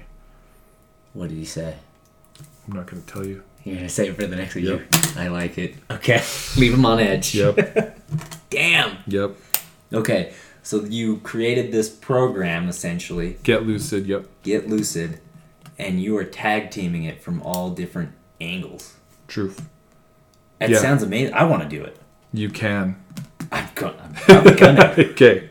You're invited. Ready, dude. It also, oh, that's what I'm missing. So post-integration, we're doing the tool that Metatron taught me. Okay. Yeah. Essentially, it's like the eye of Metatron, and it's for goal setting. Wow. Yeah. And okay, so if somebody wants to sign up for this, what do they do? What's the process? So Or how do they get a hold of you? get a hold of me at you can either go to mixedmetaphysics@gmail.com, send me an email. A lot of these conversations have to be private and Right. because of the nature of them. Totally. You can, if you have my number, you can call or text me on Signal. Put my number in your phone as 385-224-1833. That's legit my personal number. Even though I have two phones, that's my personal number. The other one's my business phone. Okay. So you can get a hold of me on Signal. Download the app Signal or Telegram and put me in your phone. It'll automatically find me. And then we can have confidential conversations. And I do actually invoice people when they do sign up. I have a coaching agreement. I have an invoice thing. They have a Trello that they're going to sign up for that's going to take them through the program. So it's very structured, and very orderly, and there's always like notes and things being taken. Okay. But the reason why we have the invoice is that you can write it off as training or consultation or whatever. Yeah, that's smart. If you have your own business, this is legit consulting. This is continued education. Wow. Yeah. I'm gonna do it. Yeah, and then I'm gonna have this. I have this $1,500 retreat where we have basically this $2 million house on a river set up for the venue. It's like a 3-story villa. Holy shit. Yeah, for like 10 people. And so, but there's only room for 10 people. Yeah. And then I'm going to be doing now I also started doing shaman work on a pot farm up there. Okay. Which they'll let me rent the space. We're going to set up some yurts and tents, and we're going to do the legit style, like old school, out in the woods journeys. Wow. Under the stars journeys. Okay. Yeah. And they're going to be way less expensive because I don't have to rent out $1 million house. Yeah. Yeah. That's like a $300 weekend or something, Yeah. But all you got to do is fly up to Portland, which is cheap. Yeah. It's like $200 both ways right now. And then the farm is within 45 minutes of the airport. Wow. Yep. Okay. In a state where it's legal, not decriminalized. Yes. Legal. Perfect. Yep. Hell yeah. Yep. And then getlucid.org. Or sorry, no. Lucid Earth. Get Lucid is my next website I'm building. lucidearth.org. Uh-huh. That is where I'm updating the retreats, and you can book my time actually there too. Okay. Yeah, you can actually go in there and look for under services. There's like retreats bookings. The retreats one, because it's a medicine journey, is locked. You have to get a hold of me and get the password. Okay. Yeah. Wow. Yeah. It's on, and it's not just for my protection. It's for everybody else's. Like, There's like CEOs, lawyers, doctors that are going to show up to these things, and they don't want anybody knowing. Yeah. So like, there has to be some serious confidentiality here. Yeah. But yeah, lucidearth.org. You can book my time. You can book me for any one of those things. If you're just like, well, I don't want to do the holy shit package. I just want to do goal sitting. You should call it that. I will. Yeah, the okay. Holy shit package. The HSP. The holy shit package. Yeah. What does HSP stand for? Holy shit. The holy shit package. Yeah. Yeah, if you don't want the holy shit package, if you just want to learn sacred geometry because it's like your budget or your time, then right. Cool. Then I can do a 90-minute on Zoom and record it for you. Nice. Yeah, and you get to keep it, and there's downloadable content you can print off, and I give you exercises and actually show you how to use it in your life. It's not just philosophy. Yeah. It's literally how to like bend reality. It's crazy. I love that. Yeah. That is, dude, this is amazing. And then I've got apprenticeships coming up soon. Okay. Where I'm going to teach people to do what I do. To like take my place. Can I sign up for that? There's also an option. Okay, cool. Yeah. That's the holy shit program. I want everything. That's the H2 squared P. That's the holy shit times 2. Yeah. Holy shit squared. Holy shit squared program. And that's it. That's all I got. Cool. Well, shit, you got something for everybody, and that's amazing. And I'm intrigued. I want to do it. Yeah. Hey, listen, thanks for spending time, man. Hell it's yeah. good to see you. You too. I learned a lot. I didn't, all different sides and angles I didn't even know. I'm a survivor, man. I'm seeing spiritual. I'm a spiritual survivalist, and so are you, and so are the people that are listening. There's people that have been through way, way worse than me that I can't believe. Like, people inspire me all the time. Yeah. The shit they've been through, and how low they've been, and how high they go, and I think it's really important for us to, it's hard to share these stories. Yeah. Really, I don't like the vulnerability, but it's true, and it helps people. Powerful. Yeah. Awesome. Well, thank you for your time. And thanks again for everybody listening. Please share, subscribe, everything. All the above. Tell your mother, tell your father. I'm on Facebook. Yes. Yeah. Hit him up on Facebook. Hit me up if you can't find me. If you can't find me, if he's too ninja for you, hit me up because I can get a hold of him. But yes, again, thank you for listening, and have a good rest of your day or night or whatever. Part 2 coming soon. Part 2.